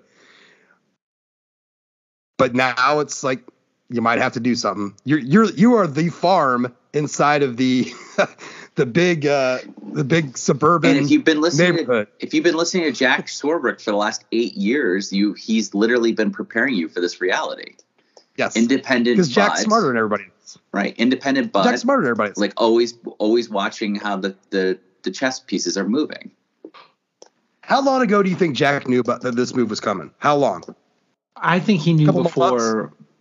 I think he's got I don't know what his relationship with Mike Bohn is, but I think that he had fairly good. So here's what I think. I think even if he doesn't know, even if he found out last night because somebody was loose-lipped at a bar or whatever, he's still got a game plan. He's still gamed out certain scenarios, right? What if X does Y? War games, right? Yeah, and sort of thought to himself, let's have a little thought experiment about what would be if the two most powerful teams in the, insert name of conference here went to other conference and built that up and also weakened, what would that mean? And what if they were somebody that we wanted to play? Why take one vacation with the family when you could take all of them? With Royal Caribbean, you don't just go to the beach. You visit a private island and race down the tallest water slide in North America. You don't just go for a road trip. You ATV and zip line through the jungle. You don't just go somewhere new.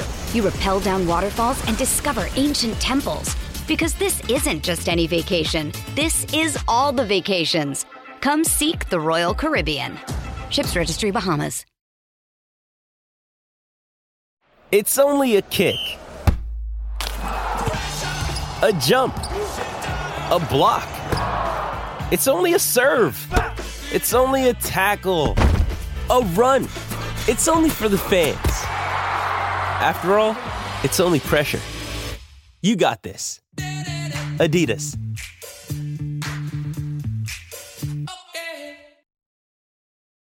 I think you gamed it all out. I mean, I think within the realm of possibility. So,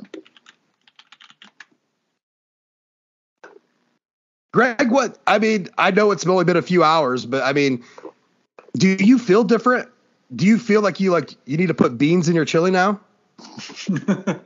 I don't want to open up that can of worms. I'll tell you that, man. Every time beans and chili is mentioned, it's like there's a Frank and text go at it. Yeah, like that matter of fact, they hear this, and I'm going to get mentions on Twitter about. Chili. Beans absolutely can be in chili. They're delicious. It's chili. No, they have fine. Place in chili. It is peasant filler. And inside of a fucking chili, it's even better. Beans belong in chili like James Harden belongs to the 76ers. Oh, I don't watch the NBA. I don't care. I do eat a lot of chili. I like how angry Frank. I like my chili with beans. 76ers. I love that he says you can't use his own words against him. That's my favorite part. And Greg also keeps receipts like a hound. I don't know. I just remember maybe he's good at this search.twitter.com. So yeah, you gotta, when you're a professional tweeter, you gotta, there's certain things you pick up. So I'm not a typical Midwest person where like when it starts to get cold, I start bitching about the cold and like planning trips to like Florida, which is what like all Midwest people seem to want to do, or California and all that. But like, again, I'm not typical. But like so there'll be a bunch of typicals in there for scheduling stuff. Like which schools are going to be like, no, like Wisconsin's like, no, we want to go play UCLA and fucking no. I mean, the good thing is there's 2 LA schools.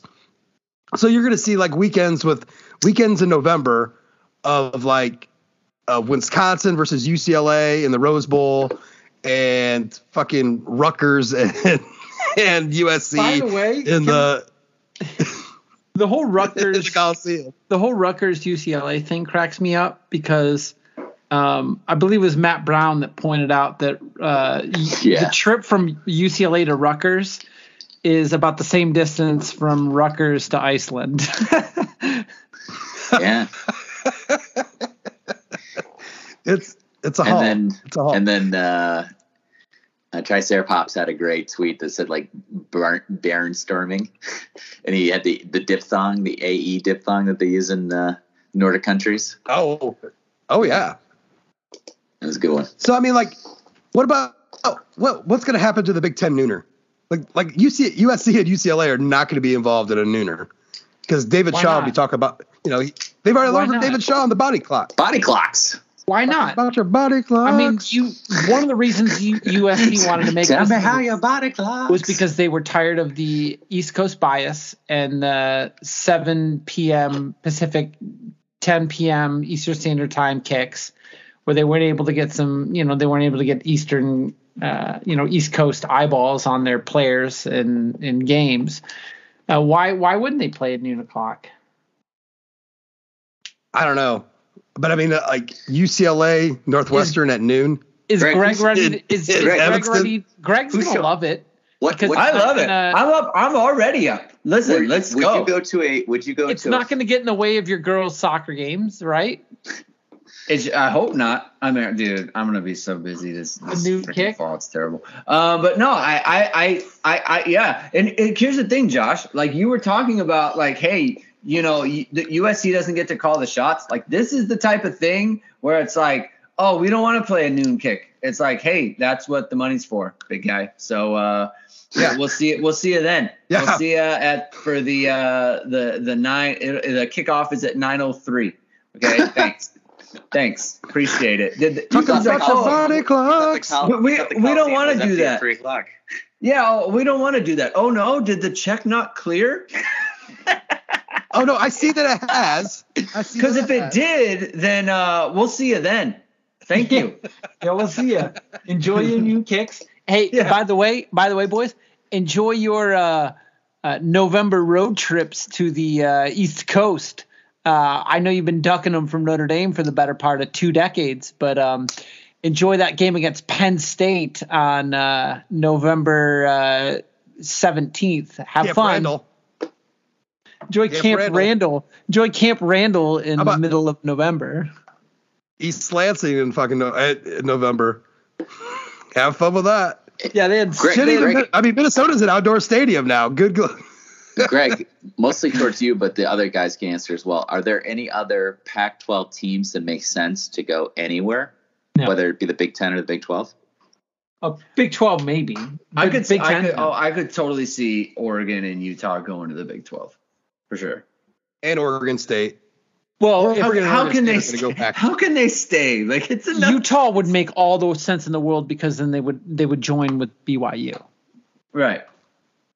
I can't see anybody this is when everybody's theory crafting these conference realignment things. Like, what is Oregon? I was half joking about like the media market being 700,000, but like Eugene is a population of 170,000, and Portland is sub 700,000. I mean, these aren't big media markets. No, but there was a I just saw it and I cannot reference exactly where it was from, but they had the list of the top 10 fan bases by numbers across the country, and Oregon was in the it was not a fucking big game boomer. I would not be because I know you love that big game boomers. Would not be bringing that bullshit to the table. Harry Heastand, 41st ranked fucking offensive line coach. 32nd, but who's counting? Suck my dick, boomer. So, I mean, what I'm saying is Oregon has a fan base. The things that they have done over the last 25 years to make them kind of like the cool property has worked nationally, gaining fans. So they are up in that tier of, they're in a small media market, but they do have a national following not on the, it's not on the level of a Texas or a Notre Dame or an Ohio State or even a fucking Michigan, but they're up on that level nationally, thanks to the weirdness that they've brought to college football over the last 25 years, with terribly numbered fives. Also, if you got Washington too, you could get that Seattle market. But what is the Seattle market worth? I mean, I don't know. It's like, but here's the kicker. We've talked about conference, realignment and expansion, all that shit for 15 fucking years. And one of the things that was always like a big stopper, like a big fucking red button said no, was BYU and the Pac-12. Why? BYU's too religious. The Pac-12, very liberal, does not want that smoke getting in their conference. Well, they also didn't want the Sunday thing.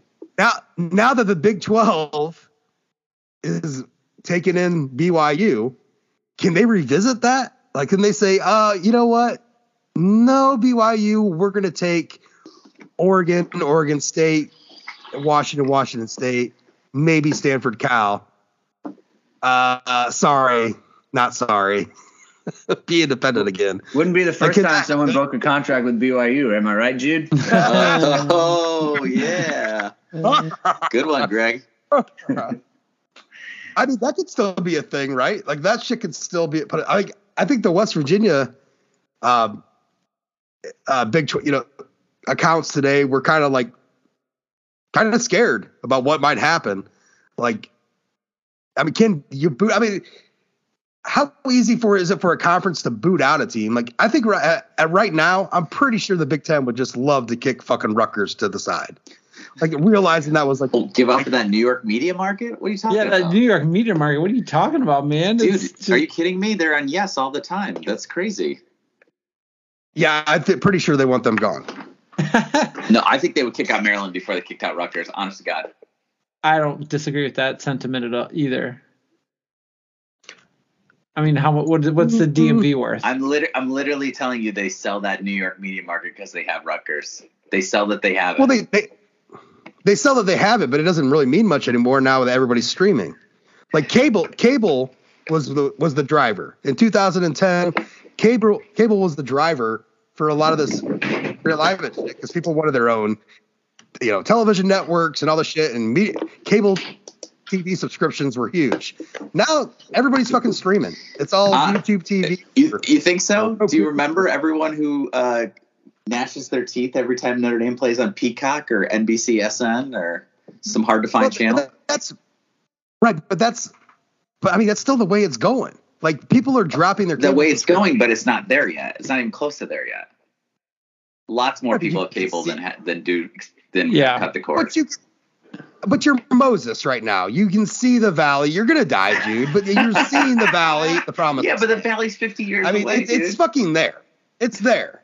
Like the cable subscriptions do not matter. At some point, Hispanics will outnumber whites in the United States, but we're not there yet. Well, if 18-year-old me had any say, I would have.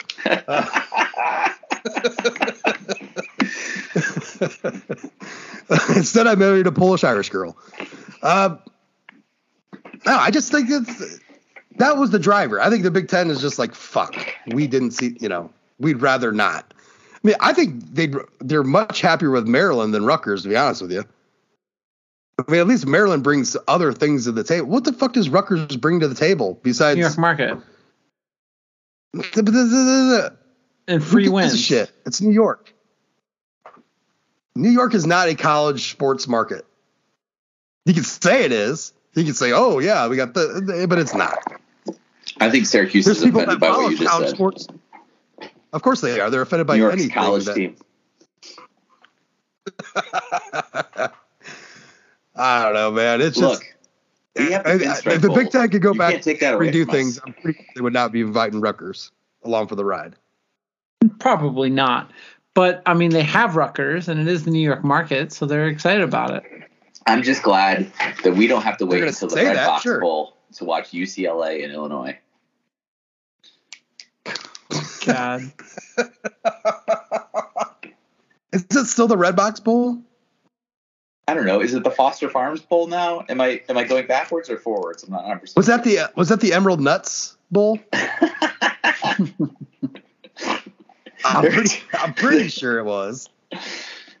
I'm pretty sure it was.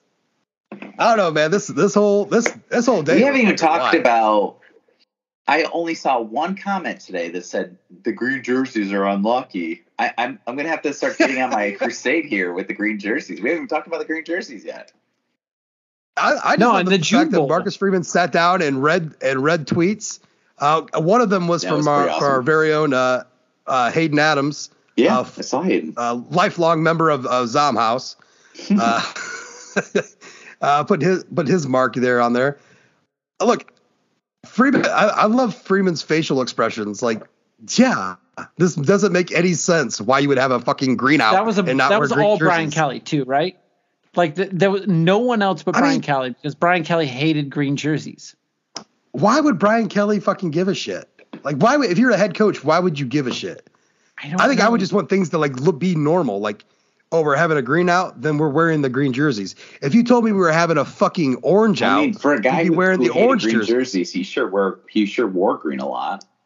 No, they didn't wear green a lot. They didn't wear green hardly, like 2010, 2011, 2012, 2013, 2015, 2016, 2018.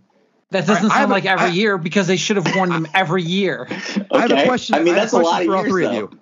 Hey, I have a question for all three of you. Same question. Would you give up the home version of the green jerseys, whatever version you love? Doesn't matter what, like if you like this one now or whatever. Give up the home version of the green jerseys forever if you got the away jerseys with the green numbers forever. Yes. Are you talking about this fresh Adidas ones from 2011?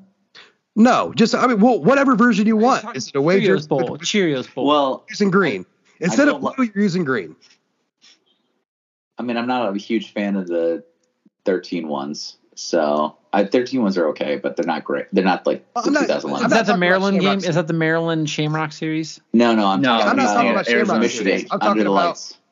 Oh, I love no. That's 2011 then. Yeah, 2011. Yeah, 2011. I love those. Oh, your normal away jersey is basically the Sugar Bowl. Your normal away jersey is basically the Jerome Bettis Sugar Bowl uniform. That's what I'm talking about. Yeah, I want those every year. Yeah. And you would give up ever wearing a home green jersey again. Yeah, but that means I can never see the greatest of all green jerseys, which is the 2007 Fauxbacks. True. They wore when they got trounced by USC.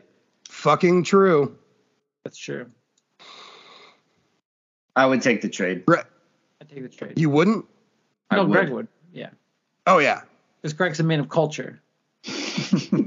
I mean, I just think you should make green. Like, here's my thoughts about green. And I think they should wear it as much as they possibly can, but whatever. But the thing about the green is, go to an away game, you fucking people. Go to a real away game, not a Shamrock Series game or whatever neutral bullshit Navy fucking throws at us. Go to a real away game, a real one. And the fans that you find in the crowd are wearing the fucking green. They are standing out in the green because that's what stands out. So the away jerseys should represent that. Stand out. Why can't? Well, if Notre Dame does join the Big, about this. If Notre Dame does join the Big Ten, USC and UCLA have worn alternating solid, primary color jerseys. Why can't Notre Dame do that? Wear the green jerseys on an away game against USC. I mean, I think they should. I think they should anyways. Absolutely could. Look, the best thing about the possibility about Notre Dame joining the Big Ten in any sense isn't really the jersey factor for me. It's the fucking rivalry trophies. We get the Shillelagh back. We get the megaphone back in circulation. Like, I wouldn't mind playing Michigan State, and obviously because I talk about it a lot, but bring fucking Sparty back on the schedule full time. That's a fun thought. If USC, UCLA join the Big Ten and then they go to 3-3-5 and then Notre Dame joins, who are Notre Dame's three protected rivals? USC, Michigan, and Michigan State. Feels right, doesn't it? Yeah. That seems wildly that seems wildly unfair. Okay. To Purdue? No. To Notre Dame.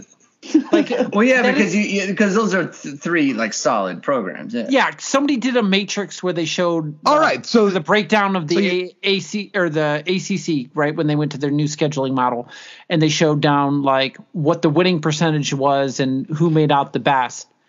Like, it would be Purdue, Michigan, USC, or Purdue, USC. It wouldn't be Michigan then. It would be Purdue, Michigan State, USC. Right, which would be fine. I'd be fine with that. Oh, people would howl. But that's fine because then you can make the Michigan game like that's a game where it's like. I feel you. And those are 3 trophy games. Protect your trophy games. Yeah. So I mean, trophy. I brought it up earlier. I think we should protect Northwestern and bring back the Shillelagh. Buy it from Joe, who's still holding on. Fuck yeah, we should. You guys don't know what I'm talking. You guys do not know what we're talking about. Just Google 1 foot down. Shillelagh, Northwestern. Jude went on a rampage and found a lost trophy that every SID involved either A, didn't know about, or B, said it was just lost to history. Jude found it. But here's something I wanted to bring up.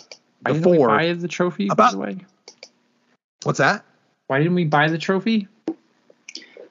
Well, I didn't have that kind of money just sitting around. I mean, we could have fundraised for it, I think. So crowdsourced it.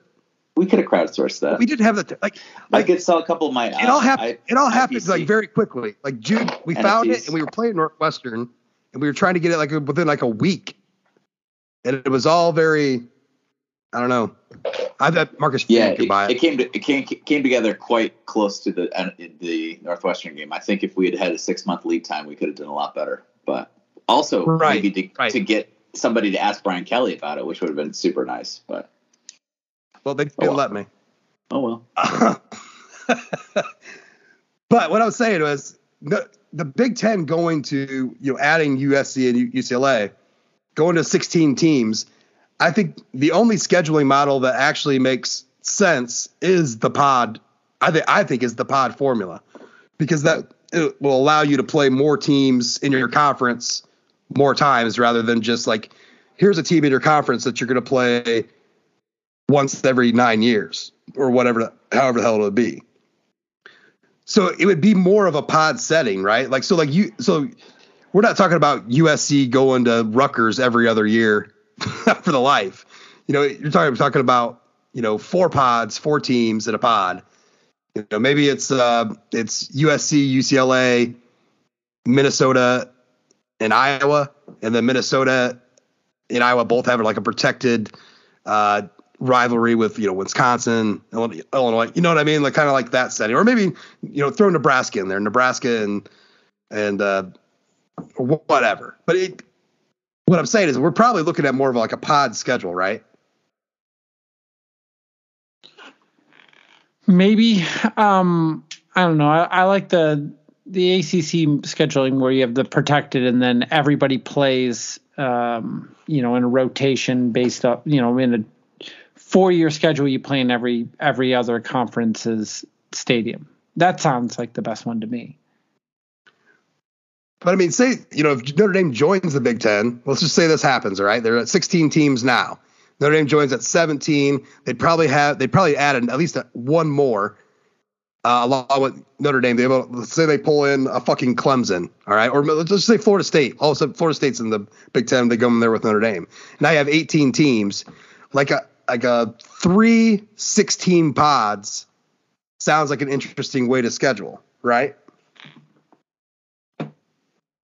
You're playing your 5 teams in your pod every year, and then maybe you'll have like 2 protected rivalries, and then you'll be rotating around. I mean, I'm not an athletic director. I coach Little League baseball, but it seems like that. To me, I think a pod setting is where this is all eventually heading for these mega conferences. Like once you get past 14 fucking teams, I mean, once you get past 12, in my opinion, you're getting real dicey on some shit.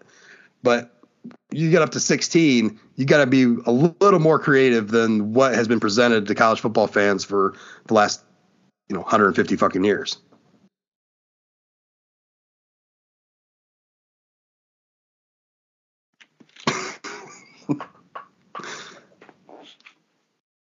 I don't know that we mentioned the green jersey game is against Cal, September 17th. That's the Jude game. It's the Jude game, right? The Jude game. That's right. Yeah. Why is that the Jude game? Because it's the game that Jude broke the story. Yeah, a long time ago, I figured out they were. Oh, that's right. Okay. I mean, I'm kind of upset about the green jersey thing, just because I feel like it's a distraction from the real thing that they should be doing, which is putting names on the back of the jerseys. They should, but they haven't said that they're not. They haven't said. I know, but that needs to happen. I don't believe they're going to do it this year. Has anyone asked Freeman about his opinion about that? Nobody has. Hey, Josh, this sounds like a question. This sounds like a question that you can raise. I was not invited. I was not fucking invited. But listen, I am going to send an email out to Katie this week still, and I'm going to ask for podcast time with Marcus Freeman. I'm going to ask for 25 minutes, and we are going to ask Marcus Freeman 25 minutes worth of the most absurd questions that nobody else has asked it. Taco versus burrito. Fucking everybody over bullshit. Over not. Who cares? I want to know about names of the jerseys. What are you gonna do about that? If one more person tells me tradition about that, I am going to burn their car. You will burn it. Their car will burn it. I had to move. Are they talking about Lou Holtz? I had to move houses. I had to move houses last year because I was so afraid that you were going to burn my house for Kyle slander in the preseason. Yeah, don't do it. No, man, it's seriously, it's not tradition. What are you talking about? What are you talking about? There is no tradition at Notre Dame that you like. Half the traditions you think that are traditions at Notre Dame aren't really traditions. They're just what we just started doing because Lou Holtz came around. When you started paying attention because NBC started broadcasting the games. Yeah. I mean, to play like a champion sign is the epitome of things that people think are tradition, and really just started 35 years ago. I don't know, but it's all nonsense. Tradition is nonsense. It's a social construct. The only thing that's tradition. The only thing that's tradition is fucking rivalry trophies. And why aren't we bringing those to the field? Tell me, Marcus Freeman. Hey, before I popped on, I want to get into this Committapalooza situation we have going on. Yeah, we don't have to do it right now, but I want to talk about our wonderful boys. What did you? Before I popped on, what was the? What were you guys wrapping up? We sped through it quite a bit because we had to get to today's biggest news, and it was all this. Yeah. So. We're excited about Cam Williams. Cam Williams knows the game is up. He knows what I do with Michigan Pictures. Lifelong Michigan fan, Cam Williams. Yeah. And then Jagusa, right? It is a saw. I don't know. Honestly. Nobody knows. Yeah. It's no one knows. He's so cagey with the media that we don't know how to pronounce his name. Or I'm surprised you don't call him Jagoff like you did Jerkovic. He's ours. Well, no, we like him now. Yeah, we like him. Mispronouncing names is no excuse for whether or not he is or is not us. I'm not even sure. What is the correct way to pronounce Jerkovic? I don't know. Especially. Jagasaw, man, he I think he told Tyler James, I'm gonna send a tweet and go lift weights. I mean, I was so surprised. I don't know what time he was supposed to commit, but right there, it's pretty alpha for an offensive lineman. Yeah. No, he's the best offensive lineman Notre Dame signed in recent history since Sam Young. I'm just gonna say he's the highest ranked offensive lineman Notre Dame signed since Sam Young, and the fact that people aren't absolutely pumped and psyched that the On3's got him as the number one offensive tackle. This is the best offensive lineman Notre Dame has signed in a Coon's age, and people should be super hyped about it. And the fact that they aren't just speaks to Marcus Freeman's recruiting efforts thus far, because otherwise this would be front page story. mean, we were saying that this should be like, if it wasn't for today's news, this is more of the of a champagne commitment. Other than Greg citing ESPN.com's recruiting rankings where Greg's like, they got a top 75 off it, or top 75 player. It's the only one putting him in that. Here's the problem. Here's the real problem, right? So there's too many sites now that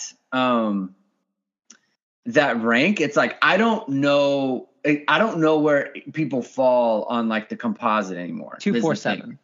Right, but what I'm saying is like 247, and then now On3, like they have their own, and Rivals has their own, and it's like obviously ESPN does, but I don't pay any attention to that. but so it's like I don't know specifically where he's at. So what I do, right, is I know he's not top 50.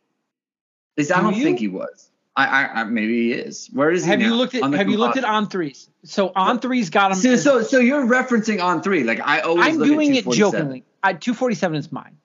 So mine sort of as the way that I look at it, like 15 years ago, the way that I used to do it was whoever had them highest is the one that I would do. Right, for sure. Yep. But now the way that I do it is I just look at 247 and composite, which has him at 55. Right. So 55, right? So in my mind, it was 52, but I wasn't totally sure before I sent the tweet. So I was like, I don't think he's top 50, but I know he's below or he's above 75. So he's 75. So he's 41 consensus On3. On3's has him as number 7 and the number 1 overall tackle. That's good. That's great. Well, how does it On3 have him as a 5-star then if he's the number 7 overall prospect? He is a 5-star. He is a 5-star. He's a 5-star. Yeah. He's a 98. Their consensus is. Well, 41. Then I got a spreadsheet I gotta go fix, fellas. I'll be right back. Yeah, go fix that because he's a 5-star, the number 7 ranked overall player on On3. Consensus 41 On3. Yeah, he's 55 on 24/7 composite. I don't know if 24/7 factors in On3. I haven't looked on that. I think they do now. Do they now? Okay. Either they do or On3 incorporates 247. On3 incorporates 24/7. Okay. I'm not sure if 24/7 acknowledges. But 24/7's rankings. Yeah, I don't know if 24/7 composite incorporates, but like he's the number 7 according to On3. I mean, this is 55. 55 is what Quentin Nelson finished at. So this is big. It's big news. It's big boys. He's a really good player. I mean, there's no 55, 50, whatever. He's really good. Right.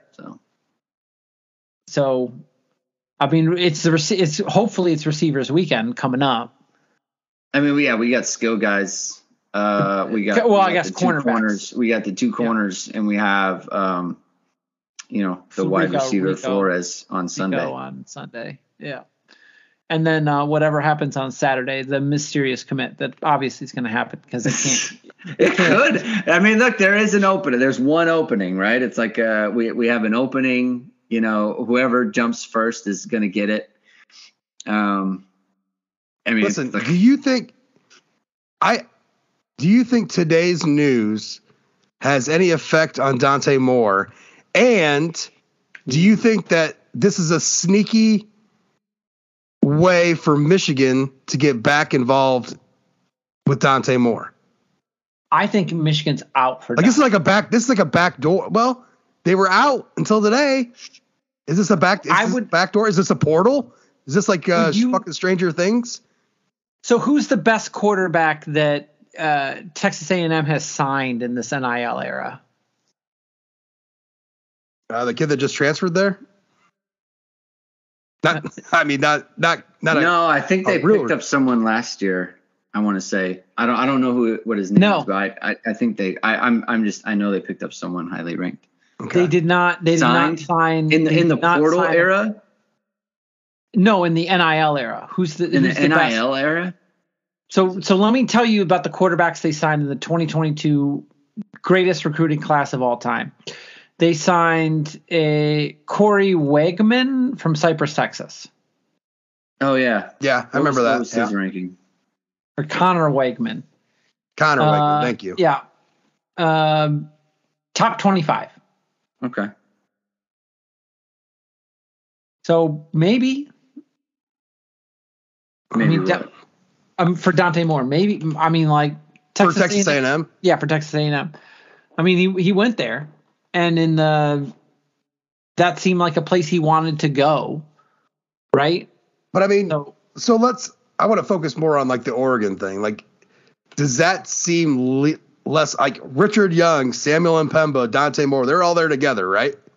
Yeah, visiting. Like, how much does today's news like make them turn a blind eye to Phil Knight? Immeasurably. Any at all? Because it is a quick move. Like this, we're talking this is going to be their fucking sophomore year is going to be that move. Their freshman year, the Pac-12 was intact. Sophomore year, bye-bye USC, UCLA, and who fucking knows what else might happen. Well, they're playing in the Mountain West 2.0. Nobody's watching those games. Like if USC's you and I will. Yeah, because we have nothing to do after dark. Like I'm falling asleep watching Pac-12 after dark. But like the Pac-12 already has a problem with recruiting players and telling them that anyone on the East Coast is going to watch their games because there is an East Coast bias. And if you're Oregon and you lose the biggest media markets of your conference, nobody's watching. Like, who the fuck cares to watch if you play Arizona State at 10 p.m. Eastern time? Nobody cares to stay up and watch that game. Especially as that program implodes. Right? Just last I checked, the devil is your mascot. So you should know that, head coach of Arizona. Yeah, it hurts Oregon significantly if they can't. I would think it's just the weird, like there's so much uncertainty now. Like what is, like, you don't want to go to, like, if you're a top 20 quarterback, right? Top 5, top 10, whatever. You want to know what your place is in the sport. And right now that you can't call Oregon's coaches and be like, hey, what's the deal? Like who are we going to play in 2024? You can't. Because they don't know. Well, you can't even call Oregon's coaches and say, hey, who are my coaches in 2024? Because how many different coaches have they had in the last 5 years? I mean, that's probably true to some extent at a lot of places, but it's like there are certain things like, okay, like Notre Dame always says, you can muddy the coaching waters. You can't muddy the schedule waters. Yeah, like who are we playing? Like we're not playing USC. Like who is even in our conference? Like who? Right. What are we gonna do? Watching the games. Who's watching the games? Like how many? Like, because look, does the Pac-12, like, do they have to be playing? Like, they're going to be terrible time slots. They're going to, I mean, how many of my games are going to be on the Pac-12 network that no one watches or can watch? Right. So, like, why would I do that? I mean, to me, it's a big negative. Big negative. I mean, it's because look, just like we're talking about with UCLA, like suddenly they can say like, hey, we're going to the Big Ten. We're going to be playing Ohio State, Michigan, and Penn State, right? We're going to be playing, a Michigan State, right? Like, these are teams that everybody knows. Greg, do you get the Big Ten conference on your television Dante package? Moore just won this. Yes, I do. I have Big Ten Network. Yes. I do not have the Pac-12 in LA. I don't either. That's the thing. YouTube TV gets Big Ten Network, gets ACC Network, gets all the SEC Network, gets all that stuff.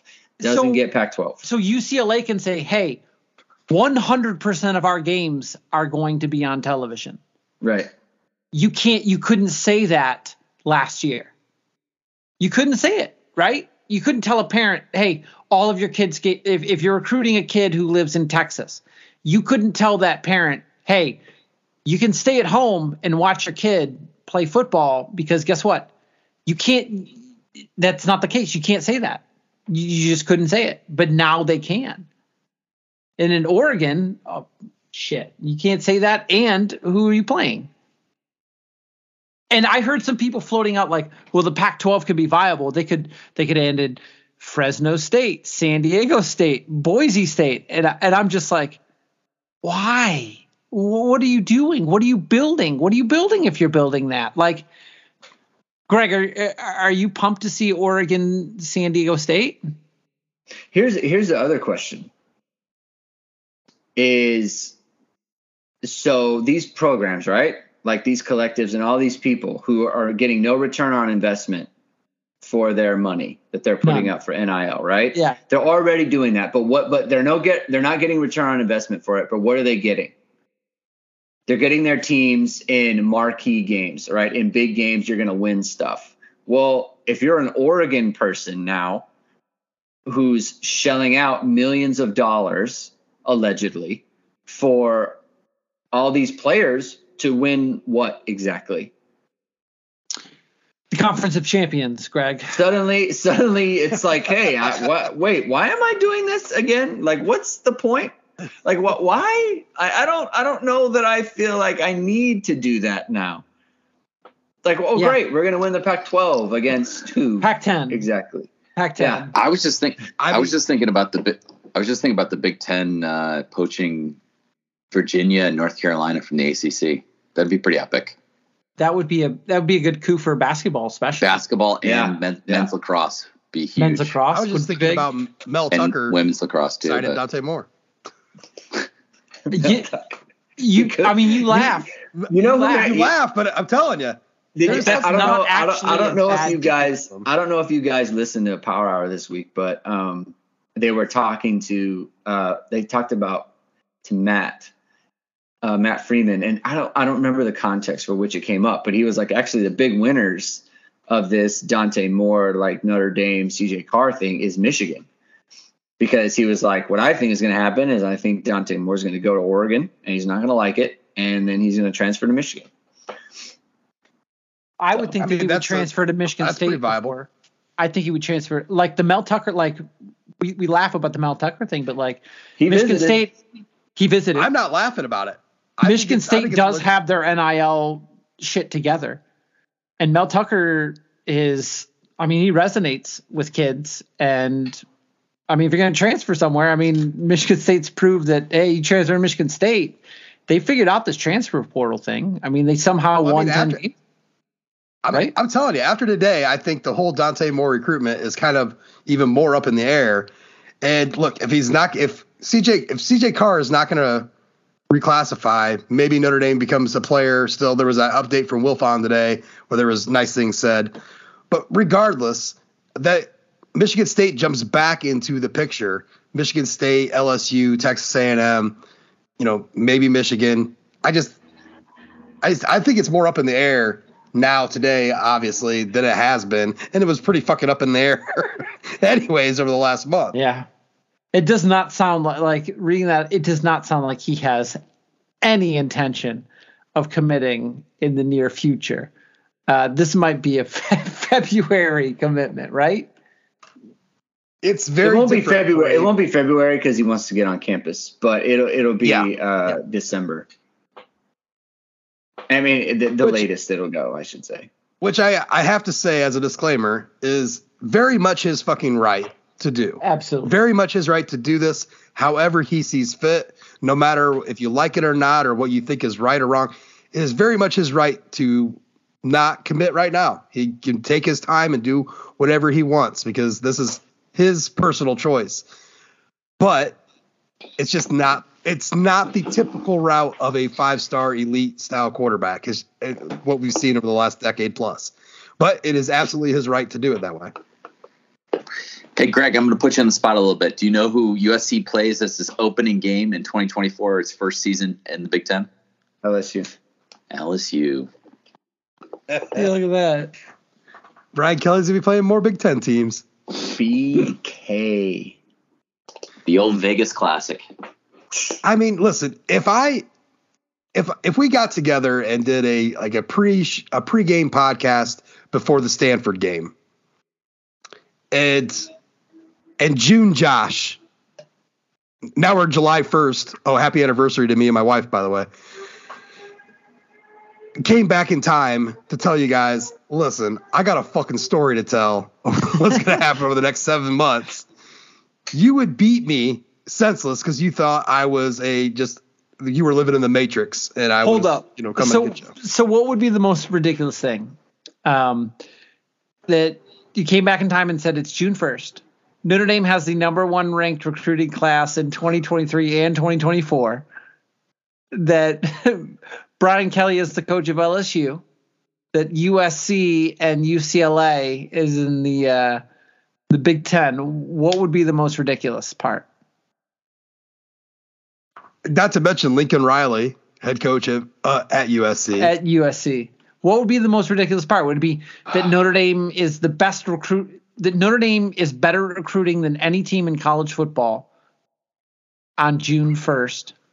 July 1st for both classes. What would be the most ridiculous statement? The BK one. The BK one. Because BK leaving is more ridiculous than BK having the number 1 recruiting class. If I sat down and told you guys how it all happened, you wouldn't believe me. Because plus the fact that 6 hours before it happened, we were all like, 6 hours before it happened, we were all like, oh, this is bullshit. Ha, ha, ha. I published an article 30 seconds before the news broke. 30 seconds that said Brian Kelly is not going to LSU. 30 seconds before the news broke. That's the anti Notre Dame doesn't need Dante Moore. It's like the complete, like the 180 of that. Because Marcus Freeman, like what he had already done things on the trail that if you told me like, yeah, Notre Dame has a number, like I could buy that. Yeah, because they were already doing things and like the conference realignment stuff, and that's already it's still a ways to signing day. Because That's because I was sitting down talking with somebody who was talking up Chad Bowden and the job that he was doing when we were out there for the USC game. Like, yeah. I really do believe that I could have believed the number 1 thing. That the BK thing was the Brian Kelly thing was just a headache. Like when I explained it to my father, we walked out of the Bob Dylan concert. He's like, "What?" I'm like, "I don't know. I'm just reading Twitter."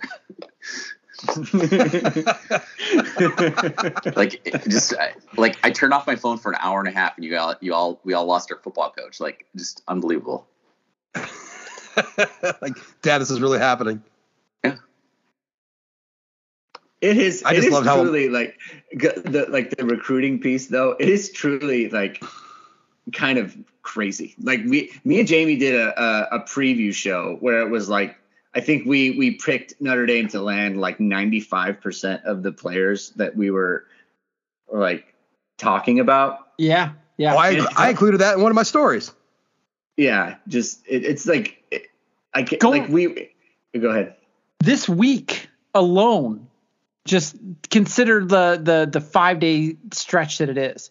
Seems impossible that you would just be like, oh yeah, Notre Dame's going to sign, X amount of top 100 players in a 5-day stretch. Yeah, that happens.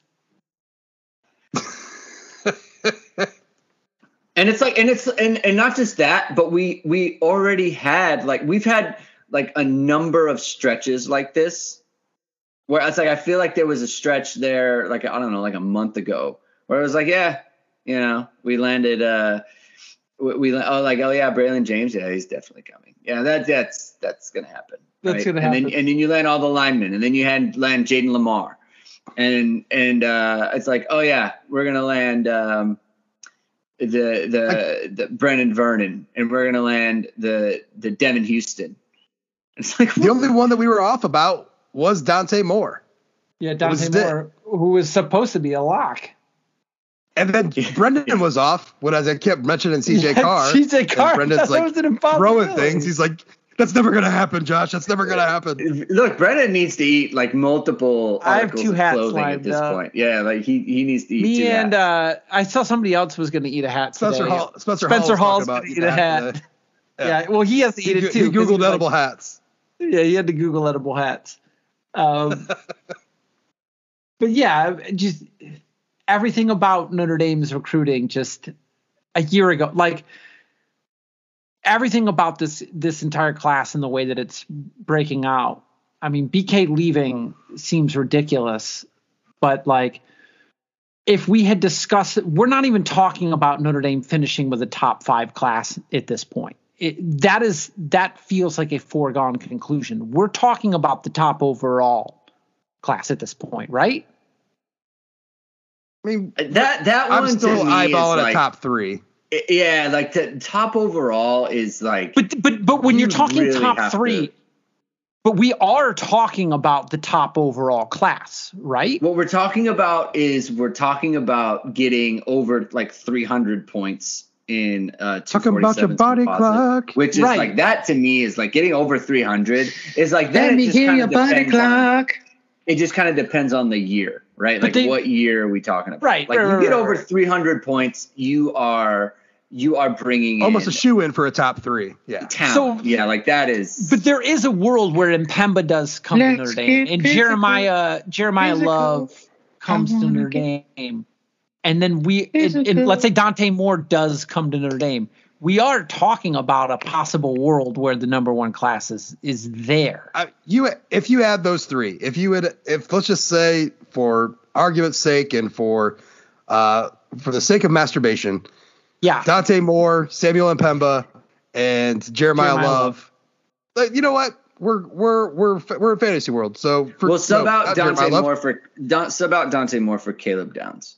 No. Caleb Downs is a foregone conclusion. Greg. How about this? No. I got 3 guys that visited Oregon together. I got one for you. All right. Let's say Richard. Who are we talking about?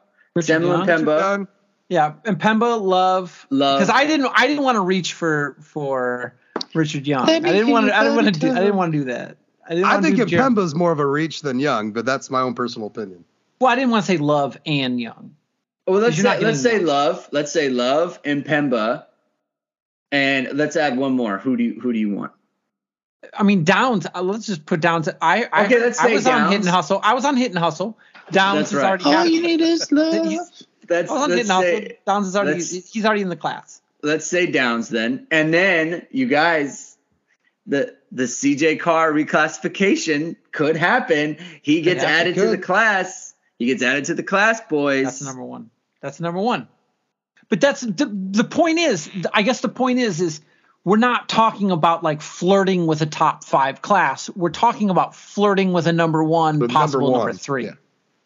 There's a big difference between the number 3 ranked class and the number 7th ranked class. It's fucking huge. Cavernous distance. Yes. It is very and that, like 3 or 4 that or is 5-star players. Like Brian Kelly leaving was ridiculous. But Notre Dame competing at the recruiting level that they're at now didn't seem like it was under Brian Kelly, it was not a possibility. No, he was barely getting inside the top 10. Right. I published that list of Notre Dame over the last 21 years. And that's what they were getting. Their class ranked top 100, 5 stars. It's not a good look. It really isn't a good look. The time machine thing is just like the top class discussion, I think, is the more ridiculous one to get in the weeds with, because it's like, well, no, Brian Kelly was here for 10 years. Recruiting at this level, we were told wasn't possible. We were told that recruiting like this was not possible.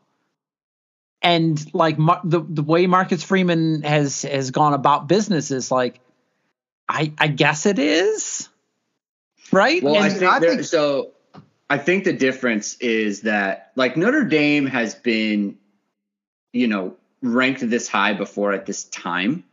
The difference is that we couldn't come up with 4 or 5 players that would then sustain it, right? Like, because it's like, okay, these are all our top guys. Now it's like we have to hang on to everyone. Plus, we have to fill out the class. With a month ago, Texas Tech was number 2, right?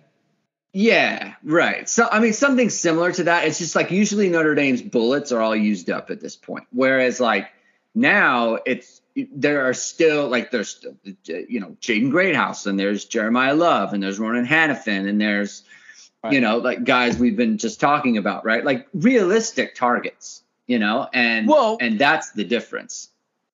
Well, like Notre Dame would be number one, and then Ohio State would sign 3 5-star wide receivers, and Texas would make a run on recruits, and then Notre Dame would start to slip, and they wouldn't get a Jagusaw, and they wouldn't get a Christian Gray, and they wouldn't get a Micah Bell, and they wouldn't get a Rico Flores to sort of like counterpunch what these other programs are doing. Right. And I just think the way that Notre Dame's recruiting now at this level, we don't really understand how ridiculous it is compared to, previous decade. It basically has been a decade since we've recruited at this level, right?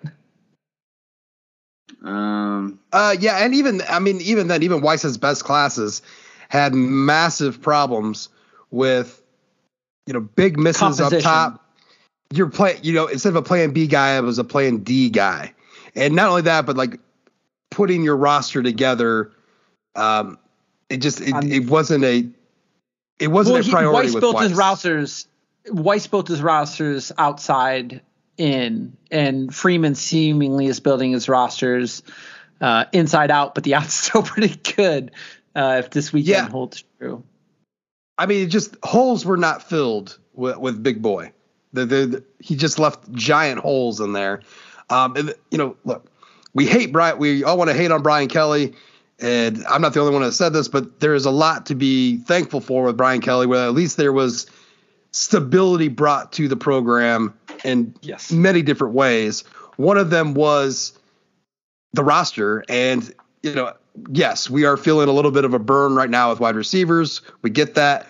But overall, throughout Brian Kelly's time, there hasn't been a massive void positionally throughout that time. Which seemed foreign during the Davey, Willingham, Weiss years, where there was just these massive gaps where like you are playing 2 stars, regularly. These guys are becoming starters, which isn't a development thing. It was like, this is all we got thing. That was not happening. 2007 offensive line. The 2000, the defensive line deficiencies were their, mid-teens, right? Yeah, it was all bad. The 2015 defensive line. By the end of the season, they were starting. What were they starting in that Fiesta Bowl? Yeah, I mean, and then go back and look at Weiss's best classes, and then just go down the list and be like, like this was what the best class what the second best class in the country was. It's like, not a lot panned out of those classes, like not a lot. So it's and look, maybe not a lot panned out for this class that Marcus Freeman has. Obviously, we have all the hope in the world, as most fans would. But, we've seen a lot more guys we saw a lot more guys pan out during the Brian Kelly era, even as we're bitching about, a 13 recruiting ranking or whatever. Some of those guys were panning out. The earned 5-star, was a real thing with, guys coming in, playing above their ranking throughout their career. So, I mean, this is what I would say about BK too, is if you look back on it, he did the thing that he was hired to do, because everyone wants to win national championship, like, of course, right? But he didn't win a national title at Cincinnati. Obviously, he didn't win a national title at, what was it? Which Michigan was he at? He was at Central Michigan. Like, he didn't win there. Like, he won at Michigan Directional School. He was there he was the head coach when I was at school at Central. There you go. Right. So it obviously he won national titles at Grand Valley State, but that took a very long time, right? Like, it took him a long time to build up to that. And certainly I don't think he did it through recruiting, And he came in and he was not a national title winning coach. He was a program builder. Right. And look, whatever you want to say about Brian Kelly, he built the program, and the program is in a healthy spot, right? Marcus Freeman can't do what he's doing if Brian Kelly hasn't done what he's done the last 5 years. That's just, in my opinion, that's just a fact. I think that we undersell how good Marcus Freeman is at reaching young people. And I think we look at all the recruiting through the lens of this is what BK wouldn't do. He wouldn't do this, right? And to me, it's like, look, there were a lot of things that he didn't do, and he had a way of recruiting and that sort of thing that obviously created a ceiling for himself, right?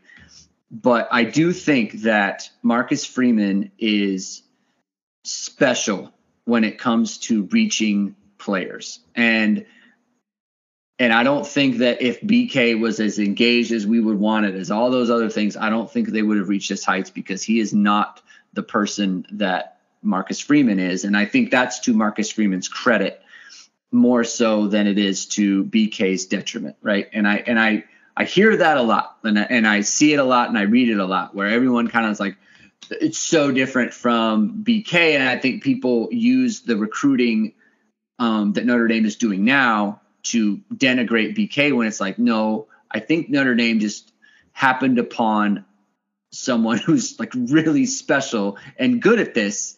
And that is the thing that has been not even like a pleasant surprise, just like, you know, this guy, he's going to be a dynamic recruiter, right? And that's what everyone talks about. But I don't know that anyone thought it was going to be like this. And I said it on Hit and Hustle, you know, I don't know, I guess it was last week or one of our shows. Yeah.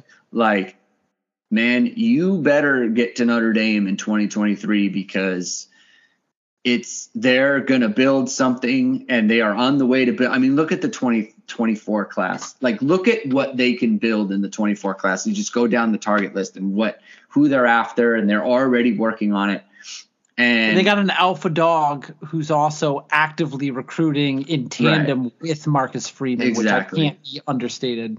Exactly. And so you better get to him in 23, because in 24, 25, it's going to get to the point where it doesn't, whatever weaknesses he has, they're going to get just mitigated by the fact that they're just bringing out dudes all over the place. And it's going to be very fun to watch. So I'm super excited to, you know, be a part of that and cover that and everything. It's going to be great. All right. Well, they're not going to have a shortage of competition that they're going to be able to showcase against either in 24 and 25, by the way. No.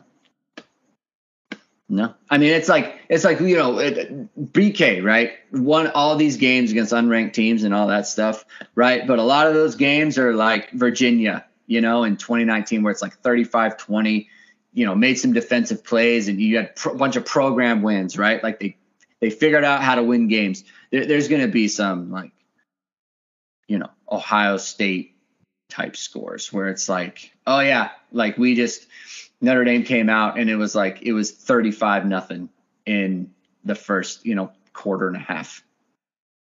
It's just like, it's just going to be completely different, in my opinion. All right, let's wrap this up.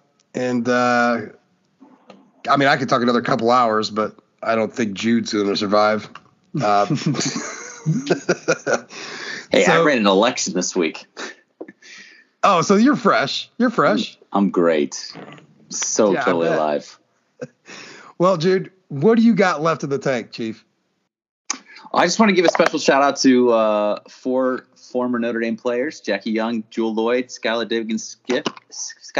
Diggins-Smith, and Arike Ongubolale for getting named to the NBA All-Star teams, which will be played in Chicago right around the time that Brendan will totally not be there.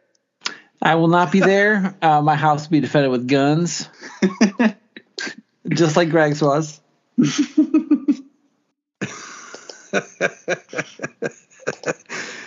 Lots of guns, right? So many. All right, Brendan, what do you got left in the tank, Chief? Man, my yard's looking rough. I've ran the sprinklers. I ran it 3 times yesterday. I just kept turning my sprinkler system on, and I can't get it to not be a beautiful shade of yellow in select spots. It is rough, and I definitely know how the Pac-12 feels, because no matter how much I try and water it, it just won't respond, and it ran away from me. So for all of you who are fighting this drought that we're in, I'm right there with you. And Greg, all the way out there in Big Ten country. I'm just going to give a plug to our Hit and Hustle show. Yeah, a plug on our Hit and Hustle show from IrishSportsDaily.com on YouTube. While we were chatting here, I just made a plan with Drake Bowen. I'm gonna interview him tomorrow. I guess this will be post Micah Bell making his announcement. So maybe we'll talk about that, and I'm gonna talk to Drake about kind of being a leader on the Notre Dame 2023 recruiting class. Being a 2-sport athlete, how he got into athletics when he knew he was going to be a top flight Division I athlete. So it'll be a fun conversation, hopefully. And I suggest everyone tunes in. Taco versus burrito. I will ask him. Yeah. Taco versus burrito. Yeah. We'll be judging. Okay. It'll be interesting to see what Indiana boy says. I can tell you right now, he's going to say burrito. There's only one right answer, so there is only one right answer. Is taco, because the answer is definitely taco. It is burrito, and will be until the end of time. Look, I set a poll. There's dissension among the pod, and it sounds like it's 2-1. So Drake Bowen. That's why I brought in a ringer, but I had to set my ringer straight. Now we're gonna talking about one burrito is more unhealthy than 3 tacos. Get the fuck out of Dodge. 4. Just if it wasn't for conference relay, my head would have exploded, because that burrito take was just out there. All right. I don't have a whole lot of. I'm going to be out on vacation. So if you do come to my empty house, prepare to die, because I will have landmines, claymores, like the whole fucking 9. But I'll be up in Holland, Saugatuck area. I'll be the guy wearing all the home field gear that doesn't make sense. Like, why is that guy wearing a Washington State shirt out on the boat? That's me. But it's going to be a fun time, because you got all these fucking commitments. So I'm going to have to whip out the laptop. I still don't have articles written because I've been procrastinating like a mug. But look, there's going to be a good week, solid week of Notre Dame news, even without all this conference stuff. If you're listening to the pod, that you already know that Philip Goff has been going through his beat on the beat. We got 3 episodes out. We got Priester, we got O'Malley, we got Ashton. So make sure you're listening to those episodes. I think up next is going to be Tyler James. Yep. I believe. So those are good. People are loving those. That's good. That's good fun stuff. Find out who the hell is writing all the Notre Dame stories that you're reading. Other than that, I got nothing, man. We're going to keep trucking along this offseason. Hopefully the Athletic doesn't ruin college football, even though they try. And we will. It's July. It is July 1st. It is my anniversary. Congrats to Dexter Williams. He got signed by the USFL's Philadelphia Stars today. Jude, always with a nugget. Mm-hmm. always with a nugget. So that's it. Yeah, unless you got another one to throw out, Jude? I knew there was something else. I looked for it and I found it. So now I'm good. You know the status of Will Yeatman? Yeet. right. For everybody here, for everybody over at 1 Foot Down, thanks for listening. And as always, go Irish.